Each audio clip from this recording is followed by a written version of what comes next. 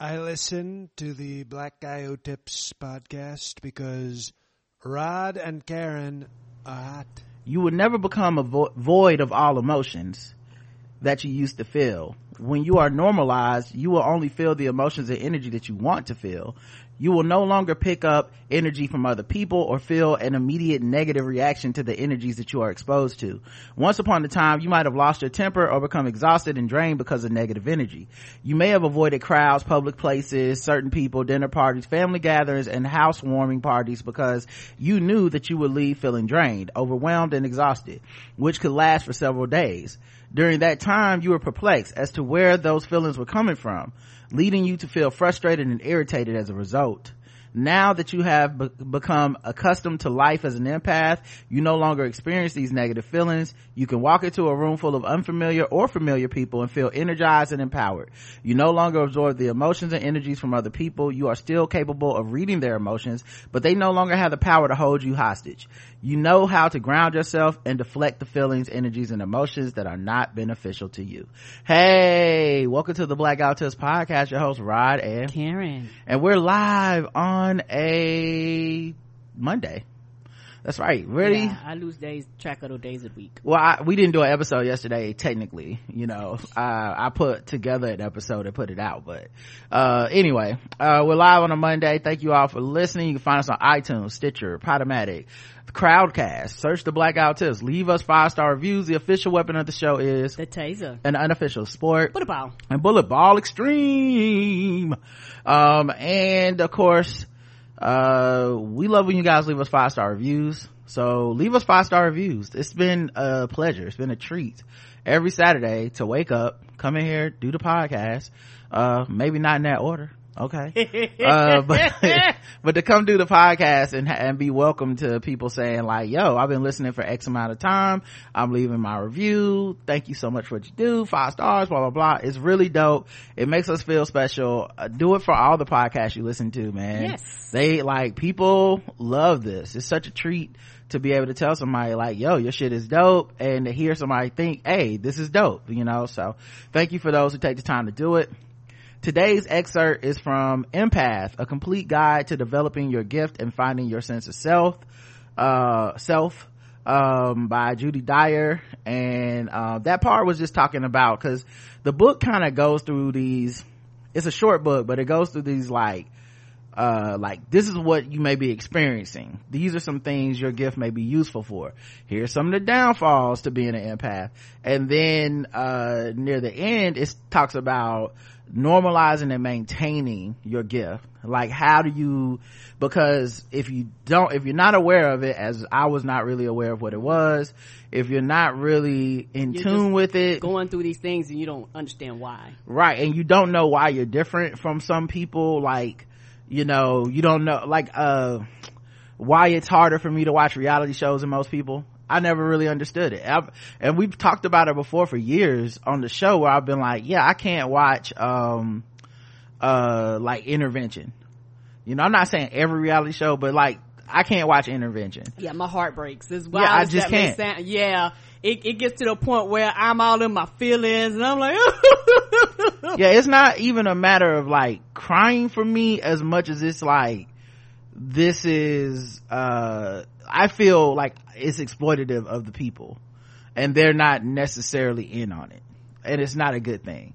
You know what I mean? Like, they can't help whatever their addiction is, and then we're basically using it for fun, but it started spreading to other stuff, where like, I couldn't watch a reality show, Love and Hip Hop, where they start talking about miscarriaging as a plot point, and not a thing that happened to someone that's just like kind of tragic, but you faked a miscarriage, and they argue about it. Domestic violence is a plot point. You lied about your man beating you, and it's like, why is this okay to put on TV? And it just kind of took me out of the mood, as opposed to like fake scripted shit. You can do pretty much anything to somebody in a scripted program, and it doesn't bother me because I know it was not real. Correct. But stuff like that, why I used to get sick going to dinner with people that I didn't really get a good energy off of, and I'd be like, why the fuck am I getting sick? I shouldn't be sick. You know what I mean? Like, physically ill. I shouldn't be physically ill. If you don't like a motherfucker, you just don't like them. But you know, it was like, and it wasn't even I was aware of their negative energy, blah. It was just, I would just feel a certain way, and boom, I'm throwing up in the bathroom. Like, what happened? You know what I mean? You know, went to the doctor. Nothing's wrong with you. Well, how's that possible? I'm throwing up. You know, stop going to dinner with those people. I haven't thrown up since.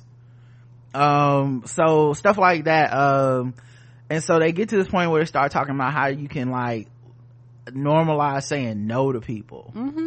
Normalize maintaining boundaries, accept the energy that is good, and then take a step back from the energy that is bad, you know, for you. Not that, you know, it may be good for someone else, but for you to be able to say, like, I'm cherry picking this. If this person is always in turmoil, always in conflict, it's okay for me to say, I don't want this person around me. And that doesn't mean I think they're a bad person or what they do is bad, or they could be doing the shit for good reasons. I don't know. Whatever the internal thing is. When I'm around somebody that internally they haven't figured their shit out, they don't even know why they're the way they are, and I may feel like I do know why, but understanding that's their own journey and I don't have to be a part of it. Maybe they'll get there, maybe they won't. Right. And that's also one of the things where even for me, I'm funny about who I hang around, and I don't mean that in a weird way, but I hang around everybody, don't get me wrong, but I'm very funny about people who I spend intimate time with. You know what I'm saying? Like, I actually spend time with you. I actually enjoy your company for long periods of time. I can deal with most people in spurts, you know, because to me it's a muscle that I've turned on, you know, because that's kind of, I've trained myself since I've been a little girl to be nice, be nice, be nice, be nice, be nice. But for me, I am funny about who I spend my energy around, because I know for me in particularly, I like everybody else, I have insecurities and things like that. So, you know, there's certain parts of me that I only show people that are really, really close and intimate to me. And what I've realized over the years is that some of me just being me, I've been around people that have been very judgmental of that. I've been around people that have called me stupid and dumb. And like, I'm not smart and intelligent just because of certain things I might do or say, or how I just naturally act. But it's just me being me. So, I don't know if this is a protection mechanism that I built, but I kind of feel people vibes out, you know, and it's some people that I actually click with immediately. Like, I'm like, oh, and it's funny though, because now, like you say, it's one of those things where you become so in tune with it. Most of the time, within a few minutes of most people, I can be like, oh, we're gonna be cool, and I can be like, oh, we ain't gonna be cool. And it's not a confrontational, we ain't gonna be cool, but it's like, I'm going to keep you at your distance so that the relationship can remain mutual. I used to feel that way and then fight against it. Like, I thought that was prejudging somebody and it was the wrong way to treat people and stuff. And I wouldn't be mean to the person, but I would just be like, you know, all right, this person's not my type of person, and I would back away. And then for a while I was like, nah, don't be like that. You owe everybody a fair shot. It's not, you know, who knows what can happen in life. And there's been a few times where people have turned into really good friends because I was able to be like, to get past that uncomfortableness, right? But there's other times where the uncomfortableness is less about being an introvert, it's less about being an empath, and it's more about like their vibe is off to me. And I have, like I said, I've been right, you know what I mean? And the only person I have to be upset about for those things is me, because I was the one being like, nah, I'm gonna just roll with it, it'll be okay, and then it didn't turn out to be okay. And I think that was a thing for me. And another thing that definitely changed over the last few years after I started making these changes, the way I feel about crowds and being in spaces with people and stuff has changed. Like, it's not I'm still an introvert. I'm not gonna run out to be in any big ass event, but yeah, like we did a live show, I wasn't nervous at all, like not even a little bit. You know, I know you, before we went out there, you were like, I'm kind of nervous or whatever, and I was like, it's okay. Like, I was like, we're gonna be great, it's gonna be fine. I'm always like that prior to doing something big or I'm presenting, but like I said, that for me that's a normal thing. But once it's like once it's go time, I'm good. Yeah. And I mean, first of all, that's not a knock, there's nothing negative about that. Feeling nerves is feeling nerves.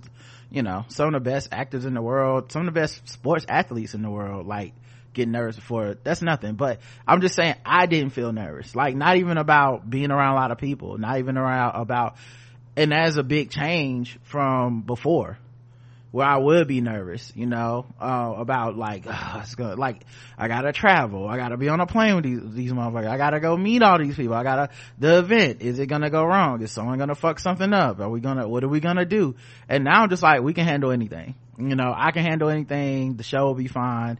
And I think that confidence is partially accepting that gift and accepting, like, how to maintain it, and understanding how to cordon off people and be like, no, that's enough of you, that's, like, not in a rude way, but that's enough, like, that's enough of your energy for me, because, like, and learning how to close the door and not accept it, because I used to just feel like, this happens with the show all the time. People DM me all kinds of shit, and sometimes it's just like sharing something, sometimes a long ass story, sometimes they don't mean no harm, but but the thing I learned was, I don't have to reply to that shit, I don't have to acknowledge it or whatever, because at the end of the day, like, if it's a situation that's making me feel uncomfortable, and I'm not talking about being rude, because I've seen people be rude where, yes, I have, what the fuck you want from me, I would never do something like that, but just to be like, okay, this person has sent me 12 articles in a row without even we've never shared a word. It's okay for me to just be like, all right, I saw the article, and just move about my day. I don't have to, like, back in the past I would have been like, hey, thanks for sending the article, dude, how you doing?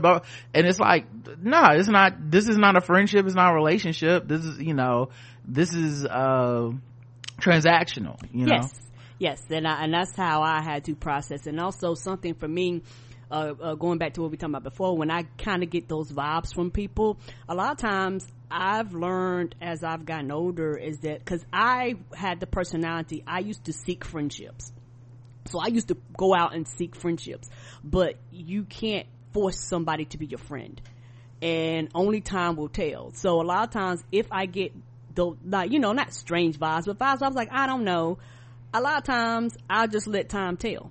And a lot of times when I let time tell, because the thing is, eventually you will see somebody not perfect, and that's when you will see the real them, because most of the time social media and everything else has kind of made people always be on, and you always meet their representative all the time. So there's never a time to where you see the real them. But if you're my friend, I want to see the real you, as far as flawed and not being perfect, because that, to me, that's a part of a friendship. But I think because of the age that we live in, everybody wants a representative. They don't actually want, most people don't want the real you, because the real you means putting up with the other bullshit that comes along with you, because nobody's perfect. Right. I think you need to refresh real quick. But I do think that representative part of it, is part of it too. And, like, the thing is, I think with an empath, you don't really meet the person's representative as much as you just know that they faking it. Yeah. You know what I mean? Where it's just like, this is not how you really are, this is how you are for some ulterior motive. Which, I've experienced, and I've always felt weird, like, when I say, I watch how people interact with other people and not just myself. Right. That was kind of me trying to vocalize that, when I'm like, I know something's incongruent with your spirit, like the way you approach me, and you're nice, and you're this and you're that because you think I'm somebody or something, and then the way you treat the people around me, or the way you treat my friends that you don't know, and all this shit. That's when I'm like, oh, this is bullshit. You know what I mean? And it's like, I could feel it, but then I would just always kind of like brush it off. But now I'm just like, no. The real you is that bullshit person. Like, the person that is treating people like shit, that's you. Like, the person that's nice to me because you think something gonna happen good for you, that's the bullshit part, Yeah, and it takes time to see that, because I like people being who they really are, and but that's kind of my personality, but I know some people, that's their thing. They are in love with people's representatives, because the thing about a representative is that you don't have to get to know them, You don't have to invest in that, in a representative, but you know, and a lot of times with that, it's transactional. And because it's transactional, the second something don't go your way, you're easily to check out. That's why a lot of times you see people that are best friends forever, as long as they have whatever that thing is in common. And the second they fall out about it, or the second that common thing leaves, because I've had this happen in my life, all of a sudden, you realize y'all were never friends, you just had something in common. And that for me, that was an eye-opening thing. You know, people do that about work and all these other things, and the thing is, what we have common is work. Once you leave or I leave, the relationship is over. And a lot of people don't understand that, you know. And so, you know, even at my old job, people send me like requests on Facebook. I ignore the fuck out of them. We worked together, we were not friends.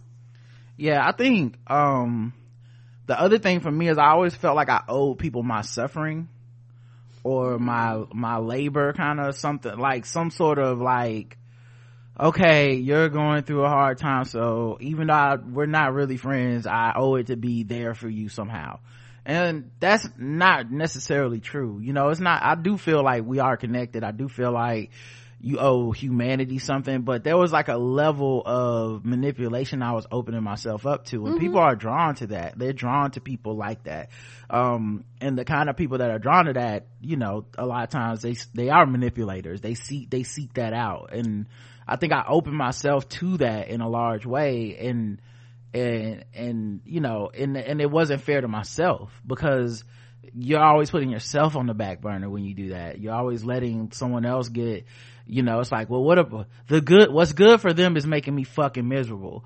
But, you know, at least they have company, you know, because misery does love company, but you're gonna be miserable. You're gonna be in a company of misery, and if you're an empath, you're gonna be miserable too. And that's the part I had to really embrace and be like, telling that person, hey, I don't want to join you in this misery, is not me being a bad person. And they used to feel that way, even though that's probably very common sense to most people. But for me, I used to feel the opposite, like, this person's miserable, they need to not be alone with this misery. And that you know, like I said, it was something I had to learn, and it's really enhanced a lot of my life. Yeah. Excuse me. And to an extent, that's something, and I don't know if this is kind of going connected, but that's what you're talking about, is a part of a people pleaser too, like some of those characteristics. And I know that that's kind of part of my personality, and, you know, over the years I've broke that. And I know for me, I had to understand that you can't save everybody, because there's some people's personality, with their personalities, I want to save, I've got to save everybody.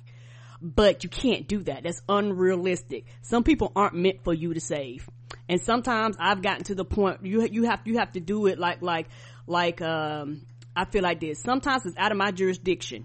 Yeah. Which means this right here, if you're not in my realm, you are somebody else's assignment. Somebody else might be able to help you, but it might not be me. Yeah, and now you're right. It did give me a bit of a savior complex, or just but it was more like, I don't want you to feel like you got to go through things alone, but that's not really my responsibility. There's only so many people on the planet that are in my path, and only so many I can help, you know. And I think for true empaths, the internet provides so much connection, and much of the connection being false or surface connection, but it's too many directions, because empaths, as an empath and an introvert, I want to invest in these relationships in ways that's not healthy, because it's too time consuming. You know, as you said, it's not my assignment. Someone else has to be that person in your life. It can't just be somebody on the internet thousands of miles away trying to, like, you know, fix things with you or help you out. And it was like I said, I had to realize it was okay to be like, yeah, that's fine. Like, this is, like, the world is full of suffering, people are gonna suffer, it's not on me to fix everybody. Right. And that's something that I had to grow and learn. That's something that I had to understand.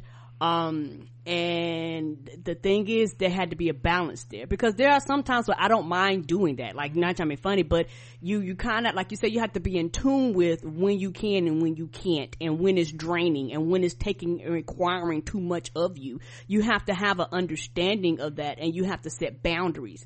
And I think that for me, I'm just a generally nice person, and I like you said, people have a tendency to take advantage of me just genuinely being nice. Mm-hmm. And also I think that people have a tendency to think they have a sucker or a dummy. And also I think that for a lot of people, not trying to be funny, that are just mean people, they think of the way that as an abnormal behavior, because they are so selfish and self-centered that they would never consider doing anything for anybody else. So to them, that's foreign to actually want to help and want to do these things for other people, because I feel like you get what you give. No, you can't help everybody, but when you do it, you don't never know when it's going to be your day and somebody's going to check and reach out for you. It's kind of a give and receive thing for me. Yeah, it's a balance. Mm-hmm. And that's really what it's about, is finding that balance, because instead you'll just be kind of you'll just be kind of in a whirlwind. You're just always going from place to place. And I think that was what I had to learn. And that's, like I said, the book helped really define some of these lessons I've already learned. And I was like, oh, that's what that feeling is. Like, that's why I don't feel this way anymore. That's why, I kind of started protecting myself. I started, understanding it's okay to concentrate on yourself, and not, and it's not selfish just by the nature of you caring about yourself, because caring about yourself is essentially caring about the people around you too, because you're not going to be in that fragile state. You're not, I can't remember the last time I talked to you about something where I was like, this person is doing this on the internet and this is what it's like making me feel.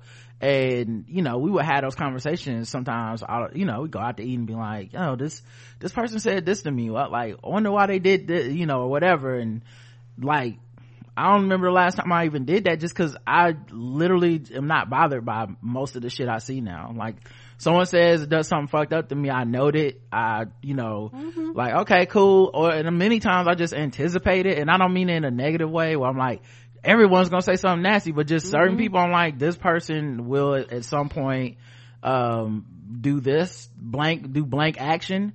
And when it happens, I'm never surprised. I'm just like, yeah, that's what they do. You know what I mean? As opposed to, oh no, I failed the test. I knew this person was like this, and I wasn't able to take the right actions to keep them from being that kind of person towards me. You see what I'm saying? So, a lot of that stuff is how I learned to protect my energy. So I'm appreciative of the lessons. Yeah. And also what I've learned too is that, you don't serve anybody any good, not your family members, your loved one, or even people you're trying to help, if you're an empty vessel. And that's the thing. You can get to the point where you're constantly running on E, and you don't have no patience, and you're snapping, and you're angry, and you're mad, and you're bitter, and you're tired, and you don't comprehend why.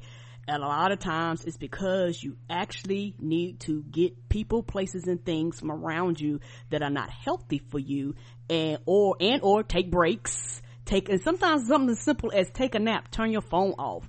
Be like, you know what? I'm not answering phone calls or texts or anything. I am going to be by myself, or do the thing that I love to do, be it reading, going to the movies, or whatever that is, to re-energize yourself. But we live in a society that says, I sleep when to die. Just go. Work. Okay, but you are a human being, you're not a robot. So at some period of time, you've got to recharge. Yep. Couldn't agree more. Butterfly in the sky, I can go twice as high. Take a look, it's in a book, a reading rainbow. I can go anywhere. Friends to know and ways to grow, a reading rainbow. I can be anything. Take a look, it's in a book, a reading rainbow, a reading rainbow, a reading rainbow. I guess it's time to get into the show. Okay. Yes, it is. And I would like to say 2 things. Hold on. The first thing I want to say is shout out to my new headphones. Roger got me some new headphones because the other headphones cracked so they wouldn't evenly across my head. And they have 2 cords. One is a red one and one is a black one. And for some reason, I was using the black piece and not the red piece. I don't know. I plugged this thing in and I hear fucking surround sound. I'm like, oh shit, this is what I should have been doing the whole time. I probably had it plugged in wrong. Me. Everything sounds so crystal clear now.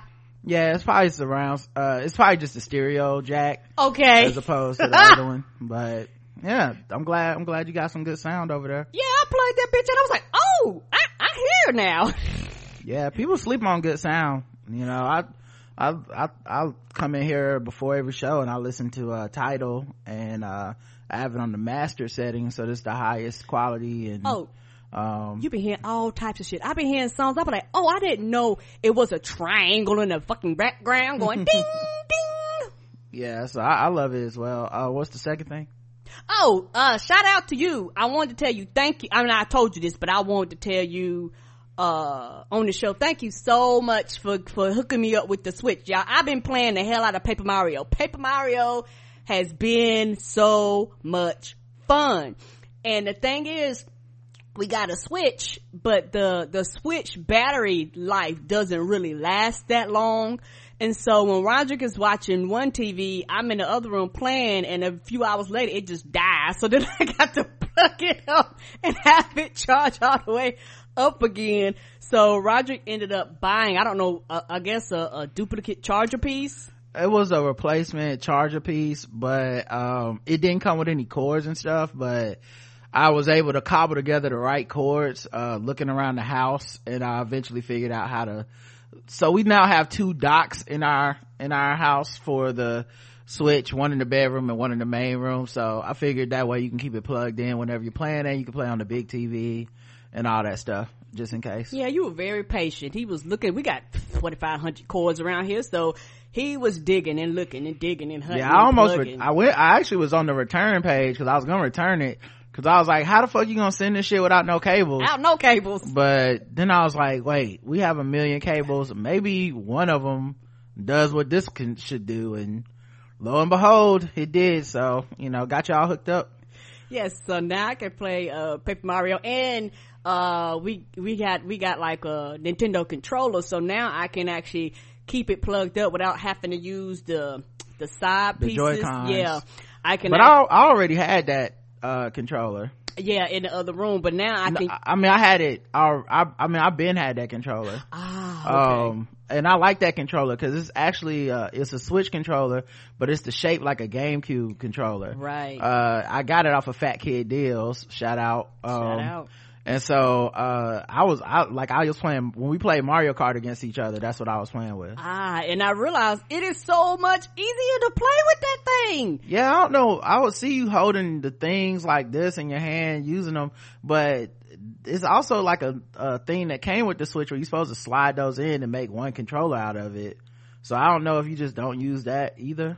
Okay, I think I know what you're talking about. It's around there somewhere, but I actually like the Switch one better because it's bigger. It's actually more designed for the GameCube one. The GameCube one is actually designed more for your hands. That's why I got it, because I have bigger hands. Right, because the other one, like I said, I think I've used that one before, but it don't feel right. I mean, I'm not trying to be funny. Like it's almost like they kind of condensed it where your hands feel tight up underneath it. Mm-hmm. And so I actually love the GameCube controller. And so shout out to you for figuring that out for me and getting the sister hooked up so I can play Mario on all the TVs. Yeah, that's the new putting a shelf together by scratch. For real, for men out there. Figure out how to rig up the motherfucking control them cords to make the shit work. That's because at first we had problems with charging right, all types of shit, and Roger was like, I'm gonna figure it out.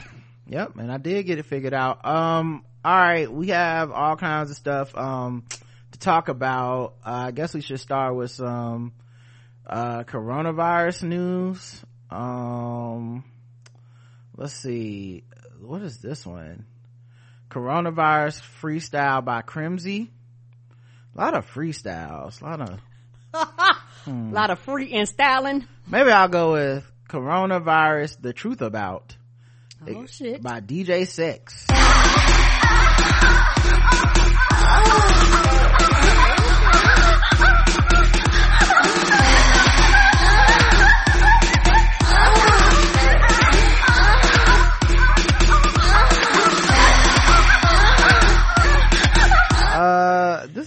I don't know. Where did we go? I mean, I hear monkeys. I hear sound like people are humping in the background. What is happening here? Yeah, it's like the Wet Ass Pussy remix. Ain't it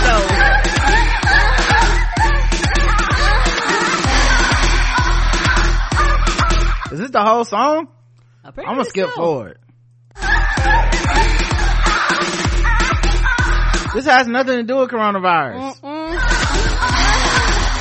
This is like Ron Jeremy on cocaine. That was a terrible coronavirus song. That might be the worst one we ever played. That's a 0. Man, I Not feel on ripped topic, off. nothing. No, I'm gonna go back to Crimson.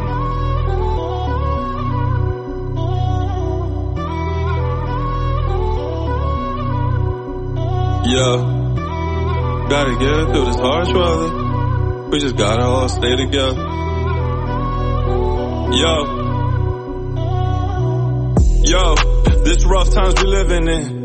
Reality finally sinking in. At a time when most businesses are sinking, where we question each other, what the fuck we thinking? This the time we gotta maintain composure and love. Can't go outside, but we praying to the one above, trying to find some blessings through this darkness, believing in our strength and that we gon' make through it regardless. Uncertain times, looking for an end in sight. Airport shut down, we can't even hop on a flight. I'm kinda tight, my family is spread apart. Truly feel like my heart keep being torn apart. The corona makes these times trying. I turn on the news daily and see people dying. Where even all the schools have now closed. They ain't graduation, now postponed, and even sports shut down. Unopposed. Gotta get through this harsh weather. We just know what? I gotta give him credit. He's rapping about coronavirus. Yeah, he is, but a little offbeat. I'm about to say. But it is about coronavirus. He said, fuck a beat. He turned in the paper on time. And it is on topic. Yes, it is. He was like, I'm not doing every other line. I'm doing every 3 lines. Yeah. Social distancing to stop the spread. My mind holding on by a thread. Gotta get through this harsh weather. We just gotta all stay together. Social distancing to stop the spread. My mind holding on by a thread. Rest in peace to all the taken dead. Thinking about it causing tears to shed. Wishing all families peace and to hold their head. Truth. That's the realest shit I ever said. Blurry days in quarantine is systemic. Harsh reality of living in a pandemic. Economy tanking. I mean, it counts. It counts. It's not a jam. It's not a bop, but it does count. A C+, B-. Let's talk about coronavirus. News is still happening, even when we don't talk about it. Come on. All right, let's see. The pandemic workday is 48 minutes longer and has more meetings. Yes, motherfuckers kill me with the goddamn Zoom meetings, because everybody think that everybody got all day to fucking Zoom, and then be like, but your productivity still need to be up. Bitch, we've been in Zoom meetings all day. When can I work? A study of 3.1 million workers around the world found an uptick in emailing too. Yeah, because people not in the office, so less people are phone calling. Cause people love the phone call, and I have to turn around and send them an email. I don't have access to my phone, so this is going to be a one subject at a time type of thing. Cause not trying funny, sometimes I think people do that to get you on the phone to talk about 18 things. No, I like the emailings because the emails forces the person to focus. Let's focus on this one thing. Yep. And it keeps a paper trail. I'm sorry. No, it's okay. From New York City to Tel Aviv, the telecommuting revolution has been a lot more work. And this is from a study of 3.1 million people. So this is a real study. This ain't no one where we talked to the whole 10 people. At more than 21,000 companies across 16 cities in North America, Europe, and the Middle East. The researchers compared employee behavior over 2 8-week periods before and after COVID-19 lockdowns. Looking at email and meeting metadata, the group calculated the workday lasted 48.5 minutes longer. The number of meetings increased about 13%, and people sent an average of 1.4 more emails per day to colleagues. Yeah. because now, you got those aggressive emailers, and now they're even more aggressive than ever. And like I said, it's just one of those things where people feel like I'm at home, so I have to justify my 8-hour workday. And it's one of those things where companies feel like, well, you're at home now, so you literally have no excuse not to work.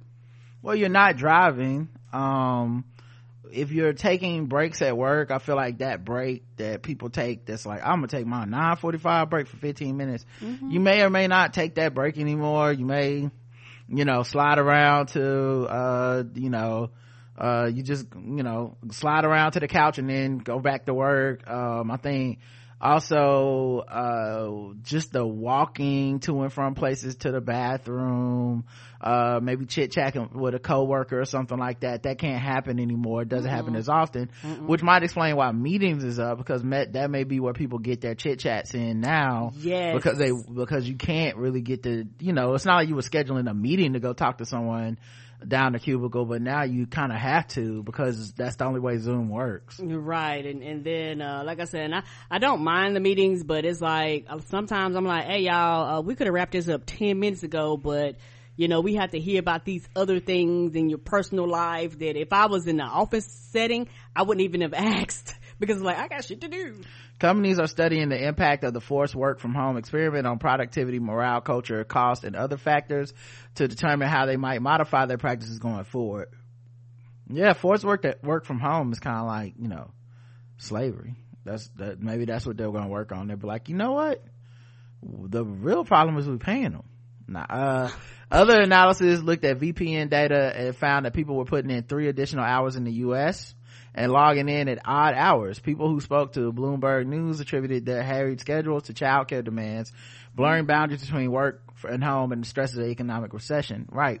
Because this isn't an ideal work from home situation. Mm-mm. People didn't get to really choose this. And then also part of the reason is because of necessity.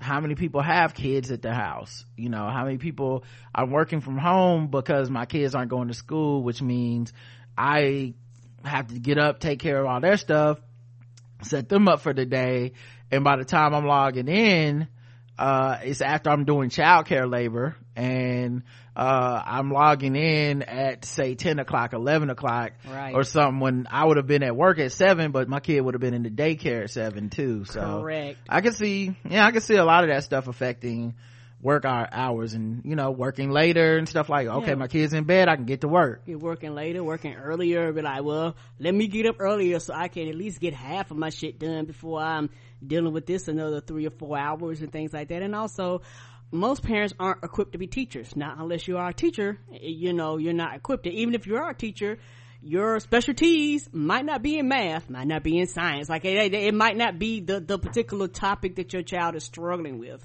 And so it's one of those things where, like you said, people were forced and they have to adapt and adjust. So yeah, and I could see more people doing nights and particularly weekends now. A lot of people probably was like, you know what, I'll just make my time up on the weekend, because it's very difficult to do it during the week. Los Angeles to shut off water and power to homes hosting large parties or gatherings. Los Angeles Mayor Eric Garcetti said on Wednesday that he is authorizing the city to shut off utility service to properties where large parties and gatherings are held. He's like, we done told y'all, quit fucking with us. You ain't got no power, how you gonna have a party? And California is one of the places that's getting these large numbers in infections and in deaths and shit, and so they're like, hey, we have to cut this out, because a lot of people here just are like, fuck these rules. And yeah, they've shown like the police coming out to people's houses, and they've like, it's a mansion and they're having a party at the mansion. Like there's hundreds of people there. No one's of course wearing a mask or social distancing, and you're gonna have to get creative about how you stop these mansion parties, essentially. Right, and let people know that we are serious about this. I know you go fuck the coronavirus, but everybody else ain't like that. Like, and that's the part that's very frustrating about it. And this comes after a large house party in Beverly Hills Crest neighborhood of Los Angeles ended in a shooting that left one woman dead and 2 others hospitalized. So, that's the other thing. While these parties are happening, people are getting back to shooting and shit like that too, because hey, we around people like I told you, we the problem. Because you know what, when everybody was locked down, guess what wouldn't happen? In school shootings, guess what wasn't happening? You know, a lot of that shit kind of went down. You know, everybody rushing kids to get back to school. Why? So school shooters can go back up again? They had a motorcycle rally and for like Harley Davises. Mm-hmm. No mask. Thousands of course people. Not. Thousands of people. Is just this walking one that around. little small town? Sturgis, South Dakota. Mm-hmm. Yeah, the rally could become one of the largest public gatherings since the pandemic began, with organizers expecting 250,000 people from all over the country to make their way through Sturgis during a 10-day event.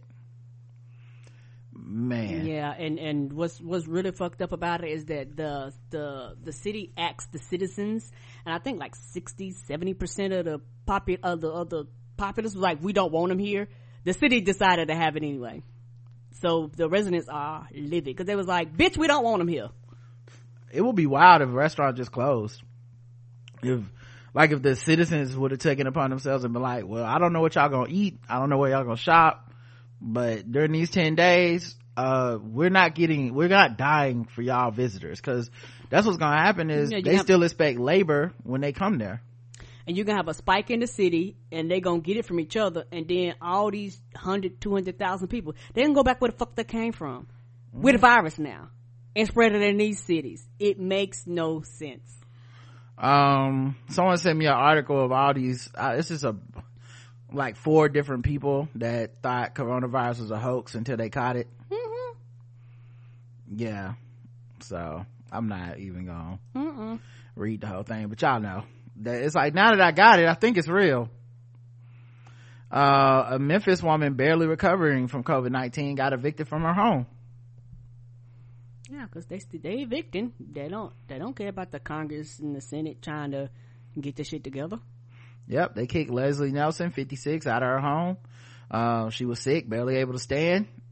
She said as her belongings were removed from her home and piled onto the property's front yard. Yeah, because you get sick, you have medical debt, you're not working, you don't have income, and then the unemployment benefits run out at some point, and how the fuck I'm supposed to get my mortgage? You know? And then, like, what is she supposed to do now? She ain't got a home, she's still recovering from this virus. Like, yeah, eviction hearings resumed in Shelby County in mid-June after month-long hiatus prompted by the novel coronavirus pandemic. 10 volunteers had gathered at Nelson's Raleigh residence to try and move her belongings out of the sun and to tend to Nelson while also keeping their distance. The volunteers were summoned by Nelson's distress calls on Facebook, which were then amplified when Hunter Dempster, a community organizer and activist, went to her house and live streamed her eviction. And before the volunteers, movers of Memphis police cruisers showed up to her residence. Nelson said she had pleaded with probate attorney for a chance to settle her deceased mother-in-law's medical bills. The house was left to Nelson and her partner. She said she has the papers to prove it and sought ways to repay the medical debt attached to the house. They started a GoFundMe, but I guess it didn't get enough money fast enough. But they didn't even send her a warning. They just sent movers to get her out of the house. They didn't even send a warning. And then they showed up with police officers. Wow. Yep. Yeah, because people are just fucking heartless. This is why you need laws. Yeah, she said she tested positive for COVID-19 June 11th. Though she had been staying at home since the start of the pandemic, she did visit with a friend one day. That friend called her a few days later saying they thought they had symptoms of a heat stroke when they saw Nelson. It wasn't a heat stroke, but COVID-19 was the root of their symptoms. Yeah, I mean, that's the thing, man. Like, I mean, you see it. People are going to take calculated risk. I get it. Yes, they are. But, you know, it's like the Instagram stories and the Facebook stories tell the truth. Cause like, people are taking those risks and your life is really in the hands of other people you hope are responsible. You hope. But by the nature of you even meeting is a little bit of a window into they might not be that responsible. Like, you hope, you know, it's like sex, right? If I'm having sex with you, hopefully we're both considerate people and we're being safe with everybody. But it's like people are saying like you see pictures of people without masks and shit. It's like, well, you're not, so this person not wearing a mask with you, are you the only person that they do that with? is everyone that they, cause it's like sex where they go, if you slept with this person, you sleep with everybody, so you might as well use protection. It's like, well, people aren't using protection, they aren't using the mask, they're not social distancing, they're taking pictures, they're up together, cheek to cheek, they're hugged up, they're sitting at the same table eating and stuff. I'm not knocking these things necessarily. I think these things are in the guidelines to be they're lower risky, they're behaviors that are at risk, but they're lower on the spectrum of risk. It's not right, not like you having a party, right? It's not the same as seeing you at the strip club or whatever, right. But at the same time, it is a risk. And so this is gonna be some people's stories where, hey, I went down so and so's house and later they told me I thought I had a heat stroke, turns out they had fucking coronavirus and now I got the shit, you know. But yes, she talks about that. She called for ambulance and spent the next several days at Methodist North on oxygen. She was released a few weeks ago and had even started to feel like she was turning the corner, but then the process server showed up and she said she grew ill from the stress. Her epilepsy also presented itself in Thursday morning's chaos. She suffers from a seizure severe enough to cause her to bite her tongue. Captain Anthony Buckner with the Shelby County Sheriff's Office has said no deputies responded to the address. He said they only handle about 20% of evictions in the county. The rest are sometimes overseen by the Memphis Police Department. And Nelson said it was the Memphis Police Department who threatened arrest as she was being removed from her house. Yeah, these are the human stories that make up the statistics. Yeah, and these are the people that nobody cares about, because now on top of that, you know what else hadn't stopped? I know, not to get off topic, but student loans. And so, or either they restarted. So you have people, they're going, I had to start paying back my student loans, which is a huge chunk of a lot of people money, you know, more than the third or a fourth of your income, and sometimes more than that is just student loans. So it's like, I got student loans, I got mortgage and possibly medical bills, you know, if me or one of my loved ones catch the Rona, and that stuff adds up. So a lot of people are getting ready to file for bankruptcy, be homeless. A lot of people's credit is getting ready to be ruined because eventually they're not going to be able to pay. Yeah, I know they paused it for some, but yeah, it's going to come back. Georgia Tech professors revolt over reopening and say current plan threatens the lives of students and staff. The majority of Georgia Tech professors, including some of the university's most acclaimed faculty members, have launched a revolt over reopening this fall amid the coronavirus pandemic, saying the current plan threatens the health, well-being, and education of students, staff, and faculty.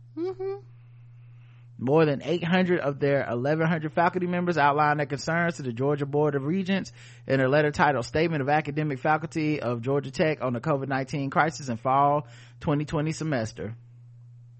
We are alarmed to see the Board of Regents and the University System of Georgia maintaining procedures that do not follow science-based evidence, increase the health risk to faculty, students, and staff, and interfere with nimble decision-making necessary to prepare and respond to COVID-19 infection risk. Yeah, because y'all out there with that governor that don't give a fuck. So they're like, no, this is stupid. Speaking of governors that don't give a fuck, Florida's governor says restaurants don't need a negative COVID-19 test before returning to work. You talking about the workers? Yeah. If a worker gets sick, they got the COVID-19, he said they don't even got to worry about getting a test that says it's negative before just coming on back to work. Basically, if they're not showing no symptoms, they can come back to work. He want everybody to die down there, don't he? The problem with the man in the negative test is that PCR tests will pick up just particles, so it could be dead virus. And the CDC has seen people test positive for up to 12 weeks. Obviously, you only carry the live virus for a very short period of time. Yeah, obviously, according to him. Fuck the CDC's advice. The Florida Department of Health reported 7,686 new COVID cases statewide, which makes it almost a week with under 8,000 daily reported cases. The state continues to roll out rapid test results as DeSantis lifts restrictions for restaurant employees thanks to an order DeSantis signed earlier this week stating that if an employee tested positive for COVID-19, they can get back on the job if they don't have symptoms instead of testing negative twice. Why would you go out to eat then? Like, the fuck is this? Like, because Florida, Karen, it's the least dangerous thing you can do. Whatever. I don't know if you got the one about Disney World, but I do. Okay, because that's my job as a professional. But go ahead, player. Yeah, Disney World was like, hey y'all, we open. Wait a minute, we got to cut back some of these hours because people didn't show up like we thought they was. Yeah, because people would come all over the country and all over the world to Disney World, and people like, bitch, I can't travel. I ain't traveling. I'm not going down there. I'm not dying. Yeah, Disney World to cut theme park hours due to lower than expected attendance amid COVID-19 pandemic. How many people they thought was gonna come out there? I would love to know that number. Like, what did they expect versus what they got? Right. You doing did they just budget like this will be back to normal? No, it won't. Yeah, and then they had them weird ass commercials with everybody with their face masks on looking all creepy and shit, and I was like, this is not inviting. 9 people test positive for coronavirus at that Georgia high school that was seen in a viral photo of the crowded hallway. And by the way, they suspended that person who took the picture of the photo of the hallway. Then rescinded it once people got in their asses. Which, I mean, thank you. Please suspend me. That's the point. Y'all dangerous. I don't want to die with the COVID in here. So I will gladly take a trip home. Yeah, I'll be at the house. But yeah, that's sending the kids back to school. They think this is so smart. Nearly 100,000 children have tested positive for coronavirus in the past 2 weeks. But let's have school together. In the past 2 weeks. Yeah, let's have school together. That's what we need. We gotta keep the kids. Gotta go back to school, y'all. Yeah, didn't you read an article about how kids under a certain age have more particles like in their lungs and in their nostrils and shit? We read about it. The younger kids under 5 spread it, have a higher chance of spreading it because they have more of it in the places where, are infectious for other people. Right. And so they, like I said, one of the things with kids go to school and they gonna bring it back home. Yeah, I mean, and that's just common sense. Like, what do they think is gonna happen? Hispanic and black children are at a higher risk for coronavirus related hospitalization, says the CDC. Which is one of the reasons that, Trump's people and white people in general seem to be a little less caring about it. But at the same time, it makes me more incensed, fair or unfair, when I see black people not treating it serious. I'm like, even our kids can end up in the hospital at a higher rate. So why aren't you taking it serious? Right. And you picking up medical debt. Not just, just take it serious. I don't want to read about your fucking kid dying. In the U.S., 5 states account for more than 40% of the country's nearly 5 million COVID-19 cases. Florida, Georgia, Texas, California, and I don't know the last one. Louisiana. Close. You got 4 out of 5. Okay. I will give you one more chance to get it right. Okay. Just take your time, think about it. It's okay. South Carolina. You missed it, Karen. Oh, I'm sorry. Damn it, I was close. The 5th was New York. I thought about that, but I was like, their numbers went down, but they spiked back up. They went down, but they just but this is just total over the time. It's not okay. New York was unavoidable to be on the list. Anyway, mask can keep out COVID-19 particles even though COVID-19 particles are smaller than drywall dust. The reason that this is a headline, despite us knowing all this shit about masks and are constantly being like, hey, mask, put it above your nose. Mask, okay? The reason that this shit is in the news is because another one of these dumbass fucking videos on Facebook is making the rounds, and this time it's someone being like, look at this, average size of drywall dust particles is 3 microns. The average size of coronavirus is 0.3 microns. If masks can't prevent drywall dust getting through, how can you possibly prevent something 10 times smaller from getting through? Right. The thing is, so that's stupid. Well, it's not that, okay, so it's not that it's stupid, because that's not the problem. The problem isn't that it's stupid. It makes sense when you don't think about it very critically, or when that's all the information you know. Right. The average person is going to see this, and it's going to make a certain amount of sense, and they go, why the fuck should I even wear a mask? It's not going to change anything. I've seen people make those arguments already before. It ain't a surgeon grade medical mask, so I ain't wearing it. You just need to knock down a percentage enough. That's number 1. Number 2, the virus particles may be 0.3 microns, but they have to be attached to the shit that comes out of us. That's because the virus doesn't just go out. There's never any virus on its own. The virus is walking down the street. Right. So the virus has to be attached basically to these particles that come from us, and those particles are big enough to be stopped by a mask, to varying degrees, obvious, but some are better than others, but all the masks are better than none. Come on. It's like this, but this is the kind of shit you we have would to have some protection and no protection. This is the shit you have to talk about when it comes to this. It's just, and then the CDC got to come out. You gotta wear these masks, y'all. Come on, man. This is crazy. Don't listen to these people. While other places, it's like, they outside, they running, sports done came back. They like, we don't know what the fuck is happening in America. As of right now, the post has 20,000 shares and 1,300 comments. That's mostly people. A lot of dummies. Right. That's why I ain't wearing a mask. Okay, new Facebook, use your evil for good. Okay, use your powers of evil. Let's track all the people that shared it, and let's get them on some kind of a list. All right, like, use your propaganda that you have from Russia, use it for good.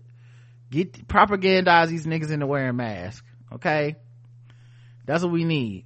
So they talked to Dr. Amy Price, a research scientist at Stanford University, who was involved in the changes to the World Health Organization mask guidelines. But what could she possibly know? She ain't got nothing but a degree. She's noted that the droplets that carry viral particles are also larger in size than the virus itself. Many people argue that cloth masks can't be effective because they can't filter out viral particles, which are extremely tiny. Most of these particles leave the mouth and nose in much larger droplets than that become smaller through evaporation as they move away from the body. Trapping droplets with the mask means not nearly as many viral particles escape. So when all parties in the gathering are wearing well-constructed, well-fitting masks, it provides an extra layer of safety for everyone. There's never a naked virus floating in the air or released by people, says Lindsay Marr, a professor of civil and environmental engineering at Virginia Tech, who specializes in airborne transmission of viruses, unlike your cousin Junior, who lives at home with his mama that sent you that fucking video. I studied this. This is my life. Breathing. I know sometimes people with degrees and shit like that, I know sometimes they want to fucking scream. So just wear a fucking mask. It's not, also, like, what would be I'm not gonna wear a mask at all, so what's the fucking point then? Just go get it? Because that's the end result. People are ridiculous. But one good thing from coronavirus and these masks, people are brushing their teeth way more after smelling their breath with the mask on. Good. I'm glad you were the last to know, but your breath been funky for a long ass time, and you finally smelled it. Was like, ooh, this is what other people been smelling. Honestly, this is what whenever I see someone complaining about the mask and they say,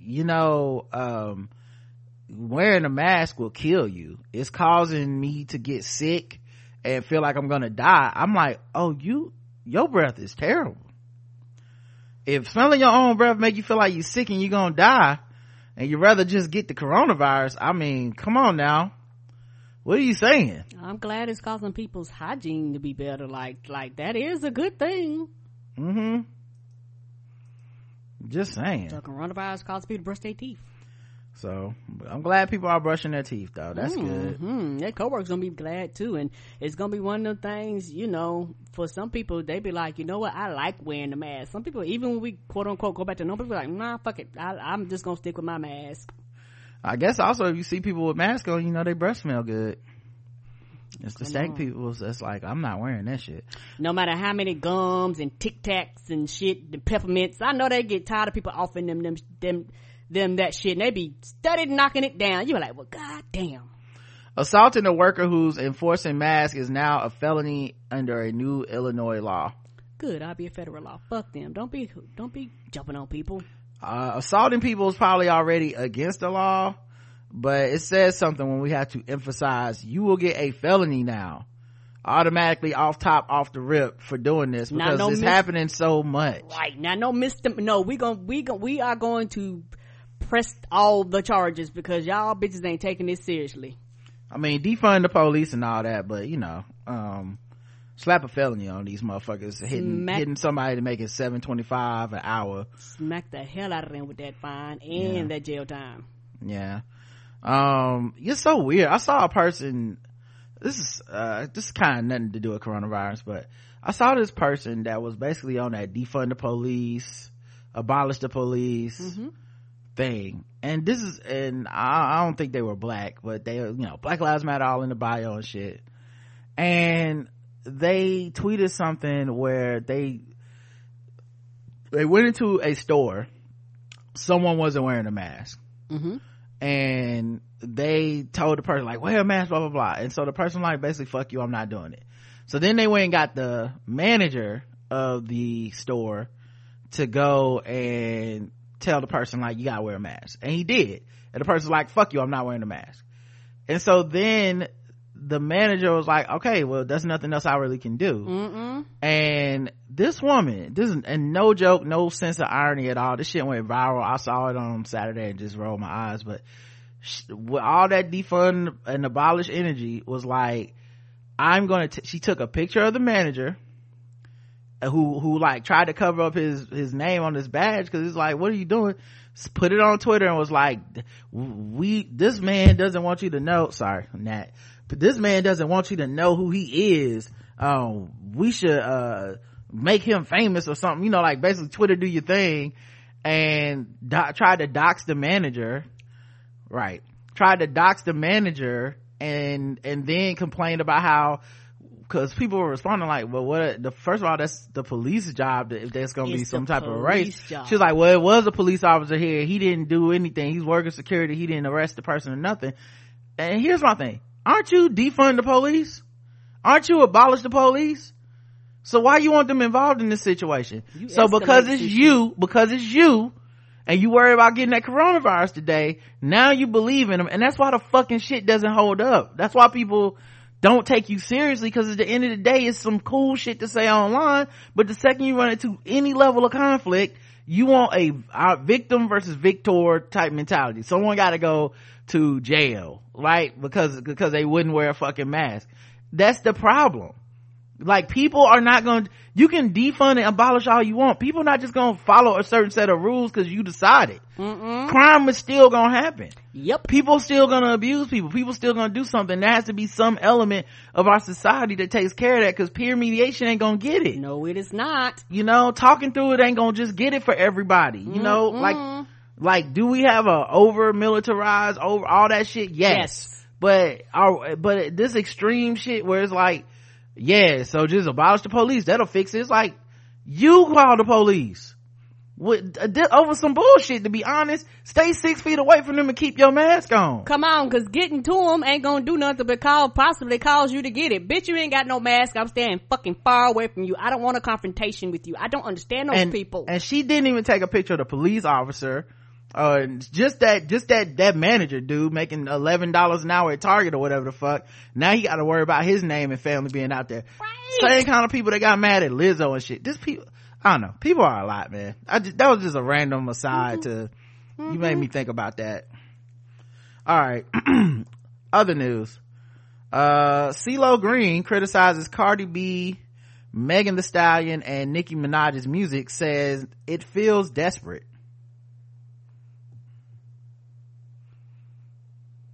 Word. Who asked him? Desperate enough to have sex with a drugged up woman in the front seat of their SUV, or what? He was doing an interview with UK's Far Out magazine. He opened up about his love for old school pop culture music, but amid this conversation, he inserted his 2 cents on the current direction of the musical genre, saying that there's a time and place for adult content. He said that Nicki Minaj should be using her platform to influence in a constructive manner. The same person that got a fuck you song? That same person, right? Right. Okay. I just wanted to be sure. Okay. Nicki could be effective in so many other constructive ways, but it feels desperate, he said. With Cardi and Meg's latest sexually driven single, CeeLo added that Cardi and Meg's sexually driven lyrics and videos are what got them into their current positions. Attention is also a drug, and competition Attention is also a drug and competition is around. Cardi B and Megan Thee Stallion, they are all more or less doing similar salacious gesturing to kind of get into a position. I get it. The independent woman are being in control, the divine femininity of sexual expression. I get it all, but it comes at what cost? It's doubtful that CeeLo will get any attention from the women in hip-hop over his recent criticism of artwork, but Black Twitter was clapping on him. Yeah, you'd have to ignore people like that, because you know what, let's say they would do this and they would have worked with you, would you still have the same attitude? I mean, not trying to be funny, it's like, it's one of those things where, are you doing this, are you sound like you siphoning off their attention, but they nobodies and they just doing this for the wrong reasons. Within you saying what you saying ain't drawing attention either, right? Okay, I was trying to analyze it, my thoughts. It's just weird because this is the one area where we start being like, okay, so become a role model for hip-hop, the anti-establishment music. We trying to turn it into the establishment, you know, this weird conservative vein of like, and it's, you know, and it's only for women, really, right? You know, right. People really have turned into fucking Calvin Butts and fucking C. Dolores Tucker. Now that they got old, they're just, how do we fucking rein this in? It's too much for my sensibilities. It's like, you don't have to watch it. No, you don't. It's not for you. That's okay, you know. And to be honest, it's bullshit, because I grew up on niggas that rapped about selling drugs, killing each other, rape, all this shit. That's what I grew up on that. And the hemming and hawing from a generation of people that grew up on that and do not reject it, which is the most important part. Come on. It would be different if everyone grew up and said, man, fuck Snoop Dogg, fuck Dr. Dre and the Chronic, fuck NWA, fuck all these people that didn't have messages in their music. I regret listening to that music. I should have never. No, we look at with a fondness at Uncle Luke. We look at and they get mad when you turn around and be like, hey, you know, that shit was problematic too. We let Snoop Dogg call Gayle King a bitch. And then and that was this year, by the way. I know it feels like 20 years ago because of coronavirus, but we let him call Gayle King a bitch. And for the most part, reputable black people did not admonish that man. They sat up there and was like, well, he was being emotional. You have to understand. Meanwhile, if a woman raps about her pussy, that's gonna just destroy the entire fabric of society. I feel like this is just another angle of putting the entire race on the backs of black women. Like, oh, it's your fault if we don't become shit. It's all on you. We don't expect men to ever have to carry this burden. None of them have to be a representative, a role model, any of this shit. We don't call them attention seeking when they put, if this was a Snoop Dogg video, or I keep saying Snoop Dogg, but you know, if this was a Drake video and he had all these women as strippers in his video walking in the same house and all this stuff, but none of them was rapping, none of them were Cardi, none of them were Megan. If you did this same exact fucking video, we would just be like, yeah, he's a rapper. What's wrong with that? Like, we never go, he needs to be a role model. We just go, yeah, of course he's rapping with women around him and they call them bitches and hoes. Why is that offensive? Right. And to an extent, this is a way to knock them down a peg. Like honestly, it's just a shot that actually didn't need to be made, because y'all are all in the rap game. And them doing that didn't add nor take away from you. Like it didn't rock your world either way. And I am of the 2 Live Crew era, nasty as you want to be. Like, so what are we talking? That's why the outrage was just so hilarious. I was like, bitch, they singing to some hoes in this house. That's our generation of music. Yeah, I just like, and the thing for me is, it's weird that we do this dance every time, because to a certain extent you could argue like this is old hat. Like, there's nothing necessarily revolutionary, new, or special about this song or this video. We've seen it before. We've seen it a lot of times before. But the reaction is always the same. Whether it's the people big up in the women and, yes, this is what I'm talking about. Women doing it for ourselves for the 1,000th time or whatever. Or it's the men getting angry. Why aren't you in the kitchen raising babies and fucking being school teachers and dressing in burqas and shit. Like, it's all the same shit. It's to their defense, I would only put out shit like this because no one is doing. We've never had any debate over a Rhapsody song. We've never had any debate over like these other artists that are women that are out here making music. If they got on some clothes or shit, we just ignore them. And I think what happens in these situations is a lot of people get angry at the fact we can't ignore these women. Right. Like, we can't. We would love to not be be drawn in by the sexuality and all this shit, but motherfuckers can't help themselves, and they have weird hypocritical guilt and religious complexes and shit about, and all this weird shame tied into being attracted to these women, and maybe even on a deeper level them owning their sexuality, although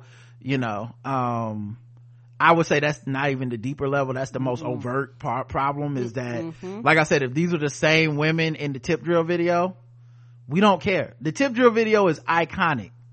We do not ever say, wow, Nelly is a terrible role model. A man that got accused of several rapes just a couple years ago. We do not say terrible role model. He does the verses with Ludacris and we just go, what a great night for hip hop. You know who won the verses? We all won. Come on. They always say that. We all won.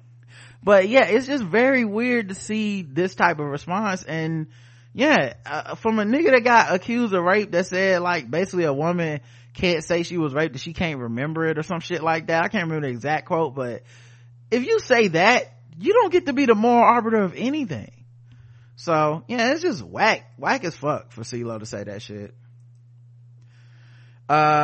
Speaking of this video, it's driving news. Cardi had to come out and talk about the video, had to defend the video from CeeLo Green. Karen? No.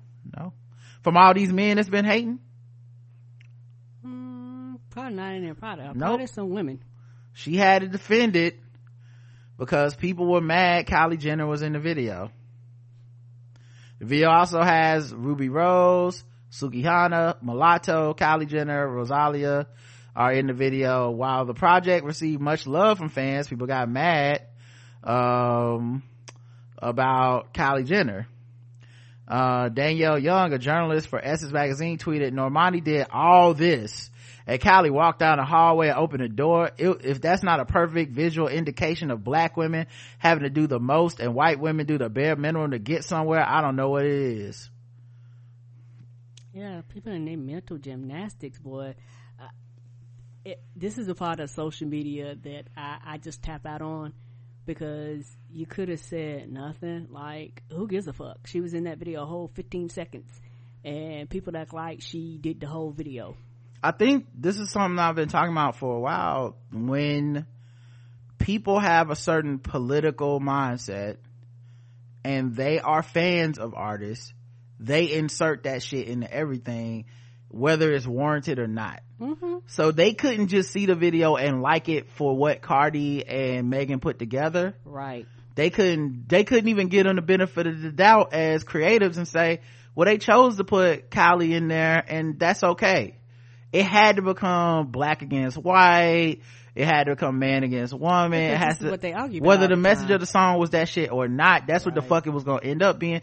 Because these are the same people that anytime she goes on Instagram Live, they gotta turn it into like, she delivered a feminist such and such on this, and like, no she didn't. No, she didn't. Y'all putting that upon her. Yeah, she said coronavirus, and they, oh my god, see, this is what we need to lead, to let people know coronavirus is serious, and then just ignore when she's getting her fingernails painted and having house parties. Like, it doesn't fit the equation, but they always try to throw the shit on top of it, the wokeness on top. And so I think that's what happened in this situation. They threw some woke shit out there that really is not anything that the video was trying to convey.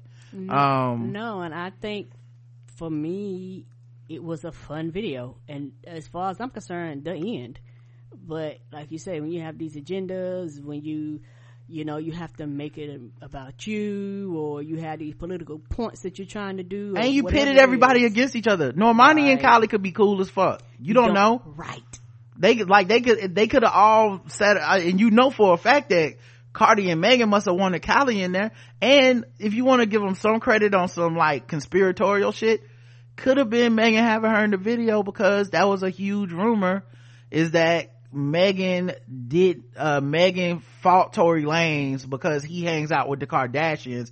This is an internet rumor. I never thought it was valid, but that's what they were saying. Like, she probably was mad he fucked with them Kardashians, so she started fighting him in the car, then he shot her. And having her in there squashes all that without even having to address it. She'll never have to bring up that stupid ass conspiracy theory. She can just, that she was in the video, then why would y'all even say that? So we go, oh, well, they must be some level of cool. You know, she hate them enough to be fighting motherfuckers on her behalf. Like, it don't even make sense. So yeah, it's just sad, really. But yeah, but according to the widely leaked tweet prompted, the widely liked tweet prompted Cardi's response to in a now deleted tweet, which said, Normani is one of the best female artists that dances like she dances her fucking ass off. Why would she open her door? Please tell me how that would make sense. The best part of the song is the beat and the hook and what makes you shake your ass. The Grammy winning rapper also explained why she added Jenner in the first place. Why did I put Callie on my music video? She treated my sister and daughter so lovely at her kid's birthday party. As she continued, she explained that Offset and Stormi's dad, Travis Scott, are real close, and that Kylie's mom, Kris Jenner, has been giving me advice on certain things. She also said that the video was not about race.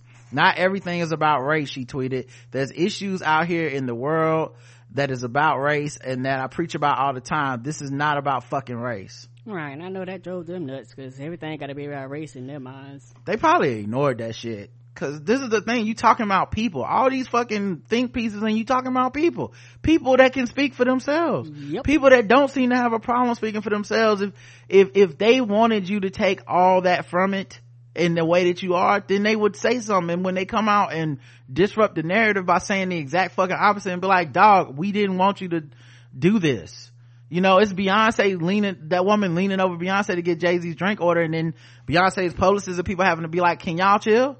And not harass the co-owner, the wife of the Warriors. Right. Can y'all calm down? And it's one of those things where these people are super mega rich, and just like you in your real life, they have circles, they have friends, they have relationships, and regardless how we feel about them as the general population, and regardless of how we like or don't like them, people don't give a fuck about our opinions and our agendas and how we feel, and I don't like you this, like they don't care. Yeah. And the thing is, for Cardi, she's a person that it's hard to argue she needs to be off social media, because when is the point? When was the point? Like, for her, it's really the reason she became bigger than all this other shit was because she would go on her Instagram live and she made a name for herself in a way that other people weren't able to. But what do you do when you're at this point? Because Twitter is not representative of most of America or even of black people in general. No. So you have this contingent of ne'er-do-wells and malcontents that are like, yo, I'm gonna find a way to take this negative. I don't give a fuck what you meant. I don't give a like, oh, you just want us to shake our ass and have fun? We don't do that here. We say we shake our ass, but we never have fun, you know? And so, like I said, when Kylie trended number one after this and it was all negative, I'm like, that's not what these black women wanted from their video. And they didn't sign up to be in this battle between like black women online versus white women, period. Like, they didn't sign up for that. Nothing about their music says that. You know, it's just so weird. And and the thing that's really fucking, like, the part that really bugs me is like, why are these same people that are anti-capitalist, blah blah blah, even fucking with this music?